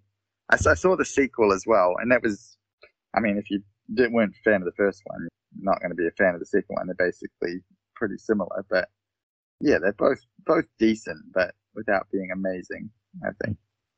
Yeah, it was a good watch. I just don't think it belongs in the top category. Oh, I don't think it's going to make the top 13. We talked about it. So. That's all good. Day of the Dead. I would lean Dawn of the Dead. Dawn of the Dead? Or even Night of the Living Dead, but I think Dawn is better. I think Dawn is better as well. I think like the Night of the Living Dead's like Romero sort of, that's that was him sort of getting his foot in the door, and then I think Dawn of the Dead was the movie he really wanted to make. Yeah, I agree with that. Like it's obviously Night of the Living Dead's iconic because it's sort of repopularized zombie movies. But Dawn of the Dead's just better in every way. Mm-hmm. Yeah, I'm happy with that. I think we can put it down, Dawn of the Dead. Yeah, I think Dawn needs to go in the discussion. Okay. Any more that you guys have thought of here? I'll chuck a couple out that haven't been brought up yet. The first one, The Conjuring. Yeah. Oh, yeah. I think the first one needs to be in there. Another one of the better horror movies of recent memory. What else did I have? Oh, Poltergeist. Oh, yeah. Yeah, another goodie when I was a kid watching that one. Like, that's another good sort of, not family horror, but it's a good starter horror. Yeah. It's one of those ones where it was in the 80s where they hadn't sorted out the ratings yet. And it's a fucking PG movie. Yeah. Oh, is it? It is actually PG, yeah. There's no way that should be a PG movie. It's nuts. Also, like, officially directed by Tobe Hooper, but pretty much everybody says that it was Spielberg. Yeah, it definitely feels very Spielbergy. Yeah, Spielbergian. One we did mention before too, Psycho. I haven't seen it, so I can't even really. Yeah. I've seen. I feel like when I was younger. Yeah, I feel like it doesn't hold up that well. Like, I feel like it deserves to get mentioned just because it's from 1960 and it's iconic. But I mean, I think a lot of the things that have been done in it have been taken and done better in other movies. Fair call. Now I think we haven't mentioned, and I don't know if they even make it on, but I think we have to mention. So we've got Halloween, we've got Nightmare on Elm Street, but there's also Child's Play and Friday the 13th. Yeah. I think Child's Play definitely for me over Friday the 13th. Even though I love Jason as a character, I just, I don't know, I just don't think it reaches up there as those other 80s ones. I mean, to be perfectly fair, Friday the 13th was just a rip-off of Halloween. Like, that's blatant. Even the director of the original said the studio told him, just copy that, but make it different. How's it? You just copied that. Yeah. Child's Play was different. I love the concept of Child's Play. The serial killer gets a curse put on him and he's trapped in the doll's body. And I actually love all the sequels to Child's Play. Like, that's one of the ones where I've seen every single movie in there, and it got like, you had like Bride of Chucky when they bought in Tiffany, and and then she was just as crazy and fucking they're killing people together. And then for the Curse of Chucky and Cult of Chucky, they started really, really not taking themselves seriously, and they're pretty funny and just really creative kills, and they're just fun movies. Have you seen the episode? They've released 4 episodes of the TV series. I haven't watched any of them yet, but I definitely plan to. I don't think they're actually legally available here, but no, there's ways. I had one more that I wanted to bring up. I don't know if it makes it, but The Fly, Cronenberg. I love The Fly. Like, body horror, I have a bit of a mixed relationship. Like, I love The Thing, but I've put off watching things like Videodrome and other Cronenberg, basically. But I watched The Fly, and it gets pretty gross at times. Like, some of the effects are really cool, but I just love it, and it's essentially a love story, and a horror mixed together. I haven't seen it, so I can't comment on this. It's pretty good. They made a musical of it, which failed. I did horribly. not know that. It's fucking amazing. But also, Jeff Goldblum, like, incredible performance. I'll jot it down. I'm happy to leave it off. It just I wanted to mention it. Yeah, I've got one like that quickly. I don't think it makes it, but I rank it up there for me as The Cell. I actually Jennifer haven't seen Lopez. that. Yeah, I know the one. That's one I haven't gotten around to watching. It's Vince Vaughn's weird trying to be a serious actor phase. Yeah, he did the Psycho remake too, didn't he? Yeah. I just love how do you pronounce his last name? D'Onofrio. D'Onofrio. Yeah, he was great in that. He's I like him in general. He's one of my favorite actors. Yeah, you should watch that, man. Like, yeah, I just like the effects. Yeah, it's coming to Netflix soon. Like it's actually in the coming soon section on Netflix. So Oh, nice. I'll check it out when it Good to comes on. watch. Yeah, it's one of my favorites. I don't think it makes it up there, but it's a goodie. I just have one more I want to mention that I just remembered. That again, one of my favorites. I think it's almost underrated as well in terms of its legacy. The American Werewolf in London. Ah, yeah. I didn't think about that one. Really fucking cool werewolf movie. There's not enough werewolf movies. Not enough werewolf movies. There's hardly any. Like there's fucking tons of vampire movies, tons of zombies, hardly any werewolf movie. The scene where he transforms is incredible, and the movie came out I think 1985. It's around there anyway, and it still holds up to this day. Also, 1981, so it's even older. It actually is directed by. We were talking about directors who don't usually do horror. John Landis, who is a comedy director, did Coming to America, The Blues Brothers, Animal House, Beverly Hills. Well, he did Beverly Hills Cop 3. That's the worst one, but he's still a good run though. He's a comedy director through and through, and then randomly did a horror movie, American Werewolf in London. So I think it's really great. Nice. Yeah, I'm a big fan of werewolf movies. There was one a few years back called Ginger Snaps, which I think is a Canadian movie, which is actually really good. That's another one that's been recommended to me, but I haven't got around to it. Yeah, it's like a high school movie, but werewolf movie. It's very cool. I probably don't have any more that deserve a spot in the top 13, but one of my favorite horror movies, which most people shit on, but I'm a big fan of, is Hostel. I really love that movie, and that's another one where it's just, I don't know, like arrogant American tourists going on holiday in Europe and getting themselves killed. It's just, it's fun to watch. I don't know. It's kind of like I'm not quite sure whether you're supposed to like them or you're supposed to be hoping they survive or thinking they deserve what they get. But either way, it's just fun.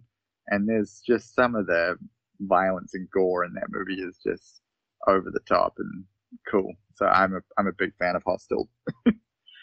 Yeah, Hostel's pretty good. I've watched Hostel. Yeah.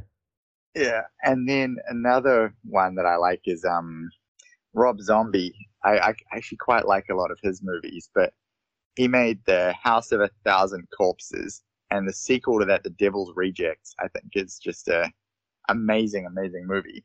Although I don't quite know if it counts as horror or not.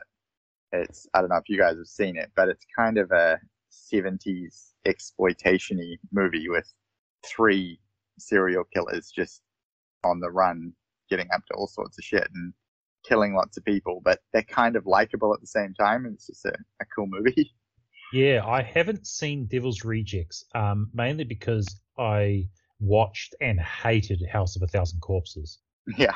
So I was like, this is one of the worst fucking movies I've ever seen, so I did not bother with anything else. But you're not the first person to tell me that The Devil's Rejects is really cool. So yeah, I think I like it. I like Devil's Rejects. I'll definitely have to jump on it sometime. Yeah, they took out the really out there mental shit from Thousand Corpses and made it much more down to earth and realistic and gritty and just fucked up. Yeah. And yeah, it's a good one. And then another movie I really love, which I doubt either of you guys have seen, it's kind of not a big one, I think it's from 2010. It's Tucker and Dale versus Evil. Oh, I know the one. Yeah, which is I love that movie so much. It's like basically it takes sort of the trope from something like the Texas Chainsaw Massacre of the scary rednecks and stuff, but tells the story from their point of view, and they're actually really nice guys and misunderstood. And it's the teenagers coming to the country that are the bad people, and it's a comedy, but it's very violent and very, very well done. And I love that movie. It's one of my favorite horror comedies. And then I think Shaun of the Dead needs to be mentioned as well. When you mentioned Tucker, I was actually gonna say, does Shaun of the Dead get on the short list? Yeah, I think Shaun of the Dead's pretty amazing. Yeah. Like it's that. Yeah, that's one of the. It's just as a comedy, I think it's very, very funny, but it's also a good zombie movie as well. So. Yeah. We talked about Scream sort of playing with the tropes of the genre. I think Shaun of the Dead does that incredibly well as well. Yeah, for sure. And then if you are going with another sort of meta kind of movie, Cabin in the Woods, I think is a really good one, which I think it's a Joss Whedon movie, so it's probably canceled now along with him. But I mean, that's just really cool. Like, it starts out as one thing, and you think it's just like a regular slasher movie, and then it just goes in a completely batshit different direction, and that's really fun. Yeah, I really dug Cabin in the Woods as well. Really, you don't know where it's going the whole time. It's pretty cool. No, and it's very, very clever. I thought. And then we mentioned the original It. I thought the new It movie, the first one, not the second part, but the first part was really, really well done as well. But just going down my list. I'd agree with that. I think the second one actually hurt the first one. Yeah, that's what I think too. I have no desire to rewatch the first one now, because the second one was like, it wasn't really, really bad, but it wasn't good. And it was 3 hours, and it was like, what are you doing? I don't know if you've read the book, but it was very faithful to the book. And I feel like Stephen King didn't know how to finish it when he was writing it. And so the movie had the same issue. Like, the ending's just shit. Yeah. Although the book has like a space turtle, eh? It's just dumb space shit. Turtle. It's like it's like a fucking cosmic. I mean, that's what happens when you do. Well, because the whole idea of the book was that it was a person couldn't comprehend what it was, so you can't actually. Yeah, so it's all very, very tough to film. And then one more older movie, which we didn't mention, which I think is pretty cool, is The Omen. Yes. Yeah, which is creepy as hell, and has some very cool kills in it, and it's just, adopting a kid that turns out to be the son of Satan is just, that's just a cool story. It's a great concept. Yeah, because I mean, just the little kid is the fucking devil. It's just, that works for me. And the scene where the guy gets decapitated by the sheets of glass sliding off the back of the truck, and then his head spinning up in the air in slow motion. that's pretty epic, that one. So, and funnily enough, the director Richard Donner, his work on that is what got him the job on Superman. Yeah. That's like, this guy, I love the way he filmed that head spinning. Let's get him Superman. He's got a really interesting fucking filmography when you look at the movies he's directed. Yeah. It's like you go from The Omen to Superman, Lethal Weapon, The Goonies, Oh, well, Goonies. Yeah. And then he basically just started making real crap after that. Got to the 90s, he just ran out of ideas. Maverick was cool. I really liked Maverick. Yeah. With Mel Gibson. And also, his last movie, 16 Blocks, was actually pretty enjoyable. Yeah, I haven't actually seen that one. Yeah, Bruce Willis and Mos Def. Oh, that's an interesting combo. Yeah, he's got Bruce Willis is a cop, and he has to get a criminal to get him 16 blocks across town because he's going to testify, and all the cops are crooked. I like that. Yeah, it's actually pretty well done. Awesome. Oh, I might check that out. Yeah. I've got one more. I just want to put in there because it's another one of my favorites, but I don't know if you definitely got horror elements, but I don't know whether you can definitely call it a horror. From Dusk Till Dawn. Yeah, that is a cool movie. It's a very cool movie. I don't know if it's a horror. I think the first half. I mean, it's got vampires. Yeah. But I'd say it's like a movie which there's a definite like delineation right in the middle. Like the Yes. second half, I'd say the second half's definitely a horror movie, and the yeah, first true. half's The first definitely half's not. like a crime movie. Yeah, Yeah. that's I a think you fun just- movie. Yeah, it's all good if we don't put it in. I just love that movie. Yeah, so do Although Quentin Tarantino being George Clooney's brother, is that the most like unrealistic casting ever? he only cast himself so he could stick Salma Hayek's foot in his mouth. Oh well, can't blame him for that. yeah, that's all right. You can't. He's actually really good in this movie, Tarantino. He is. He's surprisingly good. Yeah. Yeah, because he's not good when he acts, but in this he's actually he's really good. Yeah, Mm. it's his best and role for sure. Yeah, and I still think this is George Clooney's best role. Like, and it's before he became George Clooney. Like, Well, I mean, this was his first like starring role in a movie. Yeah, I think, he was And- that guy off ER. Yeah, and I mean, I remember seeing him in this movie. Like this one, when did it come out? It was 96. Yeah, so I saw this like pretty much when it's like pretty soon when it came out on video, and I just remember seeing that and go, holy shit, this guy's a movie star. Like he just charisma just jumps off the screen. Like he was like, yeah, this guy's going to be big. You could just tell, and yeah, he was. Sure, right. Shall we? We've got a bit of a list here. We've got about 30 odd movies. Sweet. I don't want to put it on the list, but I just really want to quickly recommend a horror movie if you guys haven't seen it. It's called The Descent, and it's good one. it's like Irish or Scottish maybe. And these girls go caving, and then basically they're not alone. They're not alone in the caves. I have recommended it before. I fucking love it. Yeah, you have recommended it before. Yeah.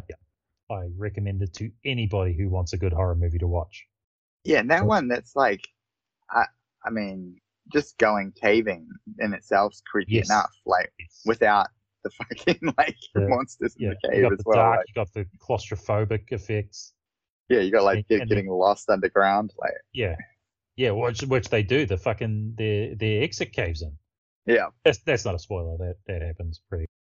All right, so we're going to now trim down our list into a top 13. I think we'll definitely have some definites here, some ones that we can definitely rule out too.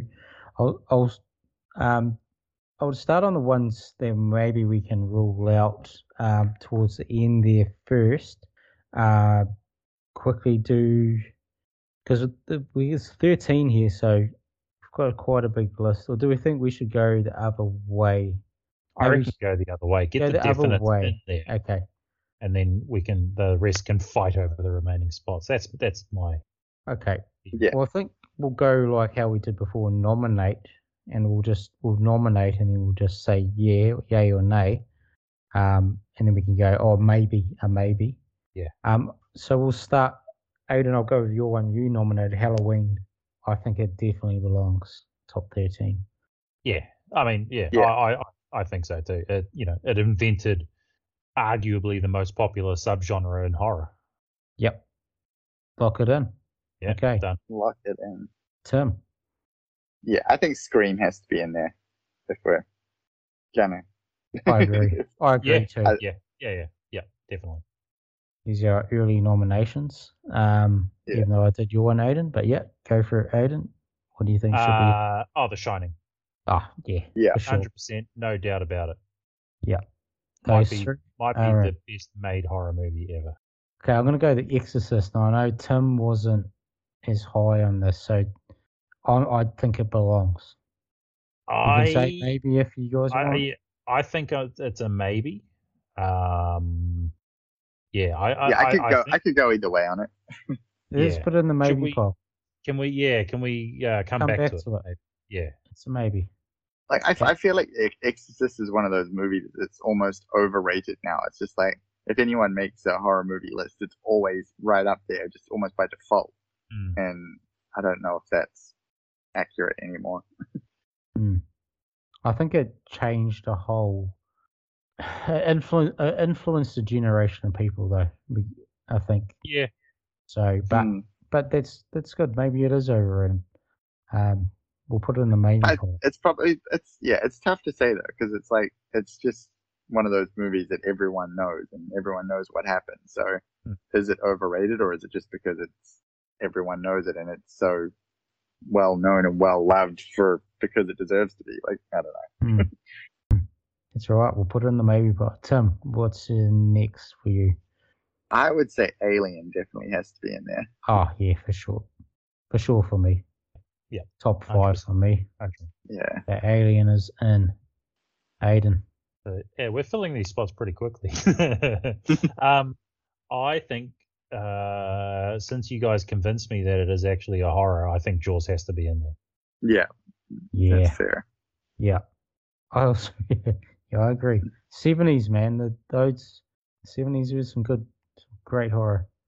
So Jaws, Alien, The Shining, Halloween, Scream. Those 5 we Okay, have so we got are 8 in. spots. 8 spots. So not too much room. I think it's the best. I don't like calling it a B grade movie, but A Nightmare on Elm Street, Krueger's breakout, Freddy Krueger being like, to me, is the most iconic horror villain. And you guys both agreed he's on the Mount Rushmore, like in the top group. It's just a classic, man. I think. Yeah, I agree with that one. Yeah. Perfectly fine with that going on there. It's a lock. Okay. Tim. So we've got 7 spots left. We're nearly halfway. But we have gone to the more obvious choices. Yeah, saying that. I still think there's at least one definite left anyway. Okay. I feel like the Texas Chainsaw Massacre needs to be on there. Yeah, that's what I was thinking. Yeah. That wasn't the one I was thinking either. I forgot about that. I think you were going to say The Thing, Aiden. Yeah, that's exactly where I'm going. Okay, yeah. Even though this is the one I haven't watched, I'm happy because what I have read and heard about it, it's up there. So, Tim, I'll go to you, mate, on what you think about The Thing. No, I think it's pretty cool. And having Kurt Russell in a horror movie is just awesome as well. Cool. So, The Thing is in. So, Scream, Halloween, The Shining, Texas Chainsaw Massacre, The Thing, Alien, Nightmare on Elm Street, Jaws. 1, 2, 3, 4, 5, 6, 7, 8. 5 more. The 5 spots left. 5 spots. Just like that. Can you go over what's left out of the pile? Yep. So up there we got Final Destination, Carrie, Candyman, Get Out, Evil Dead 2, Saw, The Ring, Dawn of the Dead, Conjuring, Poltergeist, Child's Play, Shaun of the Dead, The Omen. We did have The Fly, but you were happy not to get in. Some of these other ones won't make it, like probably The Mist, Wolf Creek. Yeah, I don't know. I don't know if that makes it for me. Yeah. We both haven't seen It Follows, Hereditary, and I had The Cell, which I don't think should make it. So I think like the ones now. So we've got 5 left. I've already said The Exorcist, so that's a maybe. But I think Candyman, Get Out, Saw, those ones I'm sort of nominating now as sort of the next sort of bunch. So is it? I feel like Get Out needs to be in there. I think so too. Just sort of like it was an original IP, and until it came along a year later, it was the highest grossing horror movie ever. Ooh, nice. I believe. It had like a $3 million budget and it made hundreds of millions of dollars. So we set the budget for it, only $3 million. Yep, it was a very small budget. Nice. I might have the numbers off a bit, but I'm just looking it up now. But yeah, no, Get Out I think has to be in that top 13. And it won an Academy Award as well, which is unheard of for a horror movie. It probably should have won the Best Picture as well. So really? Sorry, the budget was $4.5 million, and it made $255 million. Wow, creamed it. Oh, Peel nailed it on that one. Yep. Oh, I'm happy to lock that one in too. So that means we've only got 4 left. So Carrie, I think, deserves a mention. I've already mentioned The Exorcist. I'm really high on Candyman, Aiden, like you. Yeah. Yeah, I feel like Candyman could probably get a look in. I think I think it should go in. I'm probably biased, but it's literally one of my favorite horror movies ever. I just think it blends multiple subgenres of horror really well, while also the social commentary as well, which isn't forced, but it's there. And then just little things like the score and the cinematography and the acting. So this is something I didn't mention before. I don't think I'm trying to convince you guys. I think you guys are on board, but I forgot to mention it before. So the lead actress, Virginia Madsen, in her scenes with Tony Todd, who played Candyman, she legitimately was hypnotized to make it seem like she's drowsy and under his allure. I love Candyman. I heard as well, apparently she can't remember making a lot of the movie because of the hypnosis. Yeah, that's right. Yeah, she said as much herself, yeah. Yeah, so I like those stories, and especially in horrors too. Like, it's really cool. And as I sort of said too, it incorporates a part of everyday life, the looking in a mirror. You know, like, it's something you have to do. So after you watch this, you look in a mirror and it reminds you back to the film. Yeah. So, watching TV, going to sleep, all those things, So I like it. So you're happy with that too, Tim? Yeah. Okay, let's lock it in. Candyman. So we have Scream, Halloween, The Shining, Texas Chainsaw Massacre, The Thing, Alien, Candyman, Get Out, Nightmare on Elm Street, Jaws. Does that 3 spots left? That's 10, so the last 3. Shit. This is going to be hard. Tough. It's going to be real tough now. I think Saw deserves a mention. I would put Saw in there if I it was think, me. Like I said before, I think you have to, when it created, a massive franchise. Yeah, there's 9 sequels now. Fucking Chris Rock just did a sequel to it. Yeah. And also a whole subgenre. So I think Saw has to go in there. And it had a brilliant little plot twist in it. The mission, that you got to solve it too, like the whole puzzle solving thing too. Yeah. From what I've heard, the sequels I'm not too familiar with, but from what I've heard, they just go the gore instead of the clever part of it. Yeah, but it was. Yeah, it was so clever. Yeah, that's why I think after the first 3, they all have Jigsaw in them, and they kind of follow the same thing where all the puzzles are solvable. And then after that, it just sort of ups the gore and just that goes out the window, and it just gets more and more over the top. They're kind of fun, but they're not good movies.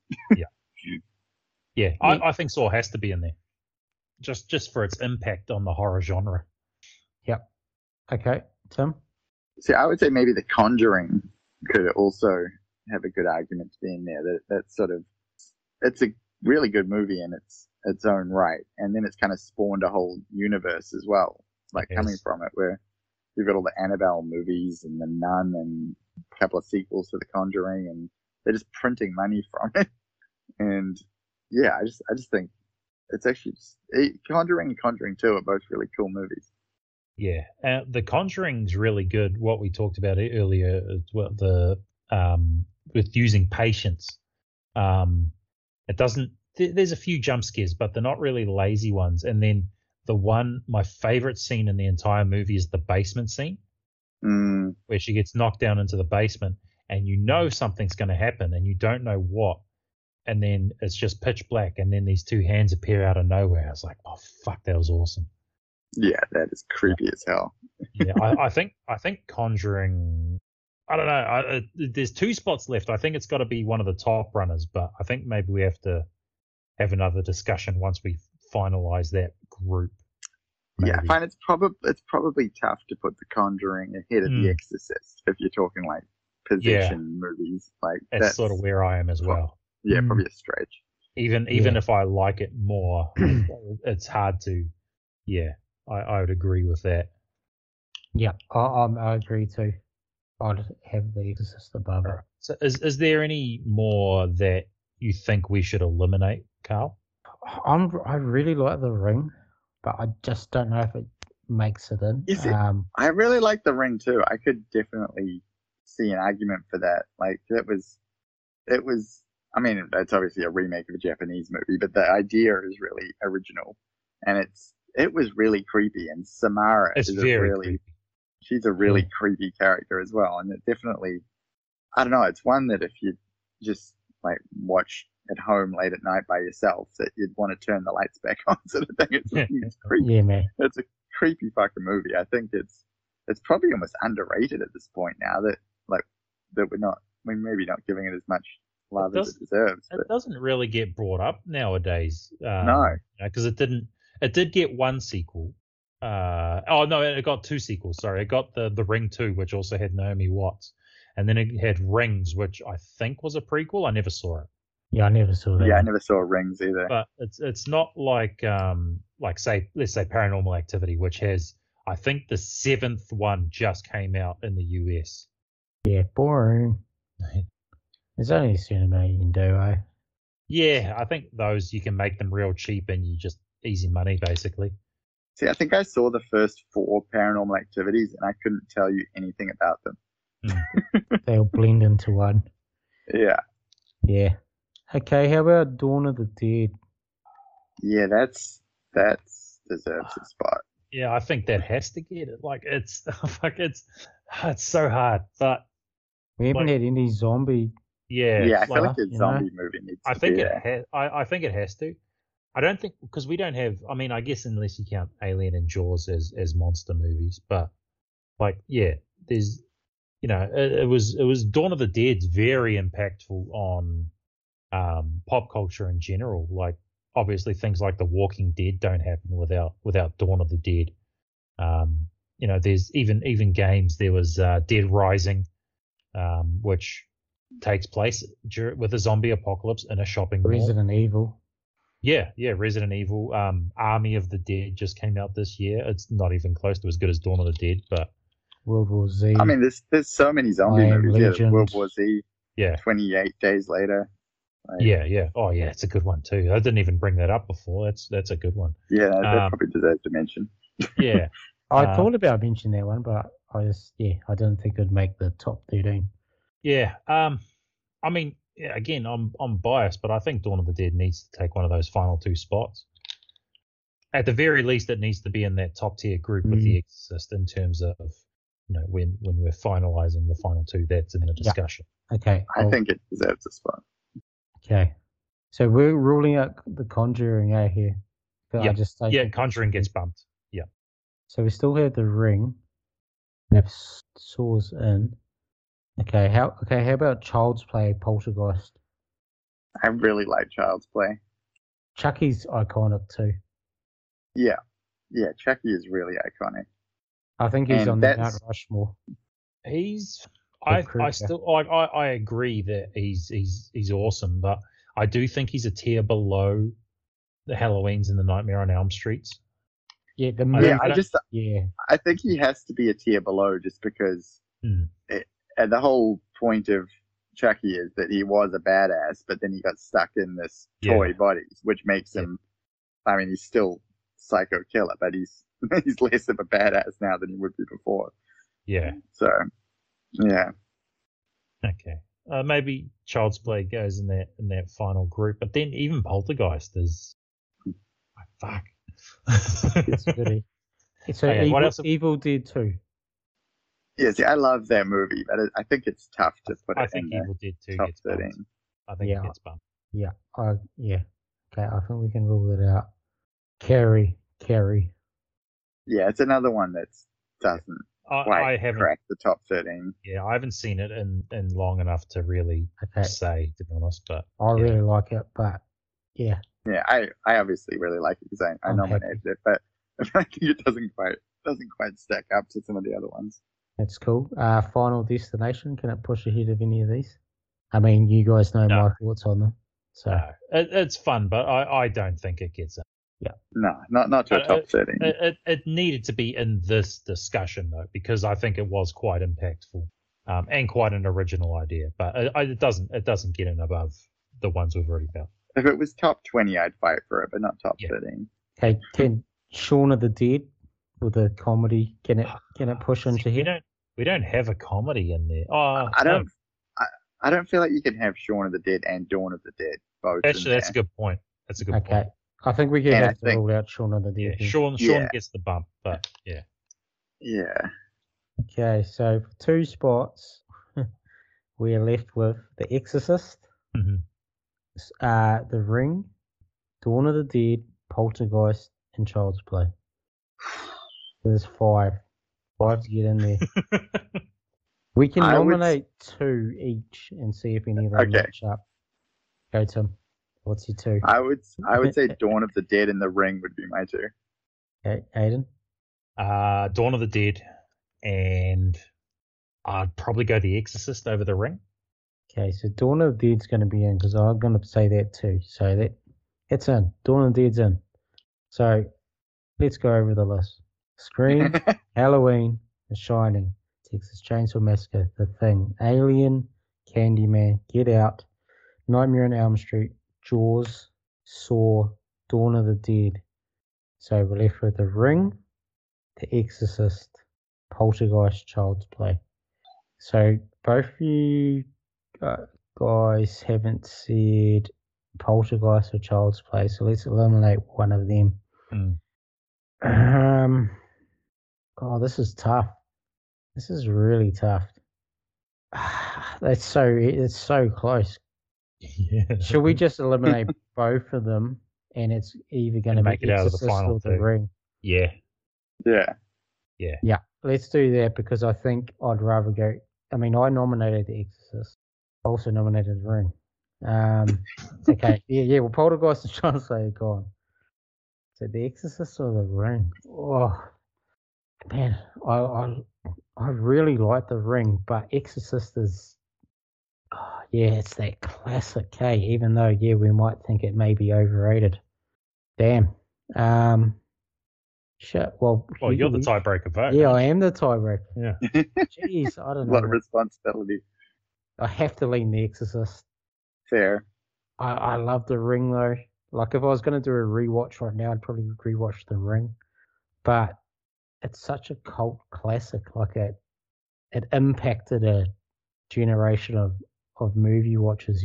Like to our generation, it was really the kids of the previous generation, and even the adults in that. And was it like the first R21 movie in the country or something like that? It was really highly rated. Could be right. R21, was that a thing? Yeah, or R20. Don't they call 18. it NC-17? No, they call it R. They just call it R, which ends up being R20. Yeah, I'm gonna have a quick look up of that. But there was something that was above the standard. Well, in the States they've got R, and then they've got NC-17, and they've got X. That's their ratings. Yes, X is just Well, basically, but if it's like some regular movies get X, but then they basically can't get distribution because they're tainted. Even NC-17 pretty much dooms a movie because R-rated in the States means basically anyone can go and see it with their parents, whereas NC-17 is basically like you can't see it unless you're over 17. Like New Zealand's ratings are much stricter than American ones. Like they don't have like R16, R18 like we do. Yeah, well, maybe Exorcist it was would have been one of the first, but there's one I just googled it. There's one called The Split from 1968, which was a detective noir movie starring Gene Hackman, and that was the first ever R-rated movie. Okay. Maybe it was just in New Zealand that it was R21. It was something like that. It was I want to just look up R21, but yeah. Well, New Zealand just used to ban movies all the time. Like that used to be our thing. Like I think Clockwork Orange, you weren't legally able to watch in New Zealand until like 1997 or something. Yeah, it was something crazy like that. Yeah, so I remember when it came out on video here, it was like a big deal because you could finally actually see it. Like, and New Zealand actually still bans quite a few even horror movies that come out now. Our censors are quite hardcore. So The Exorcist was straight up banned in the UK. Yeah, straight up banned. Yep. That was when they used to, what do they call them? Like the video nasties or something where they used to just ban like everything that was slightly controversial. Yeah. Yeah. The Exorcist is more than slightly, that's for sure. Yeah. We'd have to do a little bit of research on the history here. So, but I just remember it having an extra classification in this country. Yeah, I remember my mum talking to me about it. But yeah, we'd probably have to do maybe a bit more of a deep dive here. It was originally X-rated. X-rated in the States. Yeah. It was originally X-rated in the States, and then they edited out the crucifix scene, I believe, to get it to an R rating. To drop it down. And then you can get the director's cuts now, which has that obviously put back in. Yeah, that'd be right. Yeah, pretty savage. Yeah. Anyway, no, I'm just reading it now. So, yeah, the ratings board said if there's no sex or nudity, it could be an R rated, and the crucifix scene, obviously. Yeah. So they took that out, and it got an R rating, and then it got put back in for the director's cut. There you go. All right, so that's 13. Our 13 best horror movies of all time. So let's go over them. Scream, Halloween, The Shining, Texas Chainsaw Massacre, The Thing, Alien, Candyman, Get Out, Nightmare on Elm Street, Jaws, Saw, Dawn of the Dead, and The Exorcist. Pretty good lineup there. Yeah, a lot of classics. Solid. Very, very solid. A lot of good rewatches in there too that I'm going to have to do at some stage. Yeah, there's a couple I haven't seen in a long time, so I'm going to definitely jump back on them. I think Scream is first. Tim, what would you need to rewatch first, you reckon, out of that list? I feel like out of those ones, The Thing's probably the one that's been the longest since I've seen it. Because I've seen the prequel, sequel, remake, whatever, more recently than the original. So that's the main one I got in my head. So I think I definitely need to watch the original again to refresh my memory, because I know it was awesome when I saw it. Yeah, it's the only one I haven't seen out of these. So so good. I'll need to watch it at some stage. I own it, Carl. I'll lend it to you. Oh, there we go. Yeah, well, that wraps it up. The 13 best horror movies. Definitely some goodies in there. Plenty of ones that popped up too that we'll have to watch at some stage. But yeah, thanks, Tim, for coming on and helping us out. Definitely got some good movie knowledge there, mate. So I appreciate that. It's good fun. And yeah, thanks, Aiden, coming on as per normal. Sweet. And we'll catch you next time. Over and out.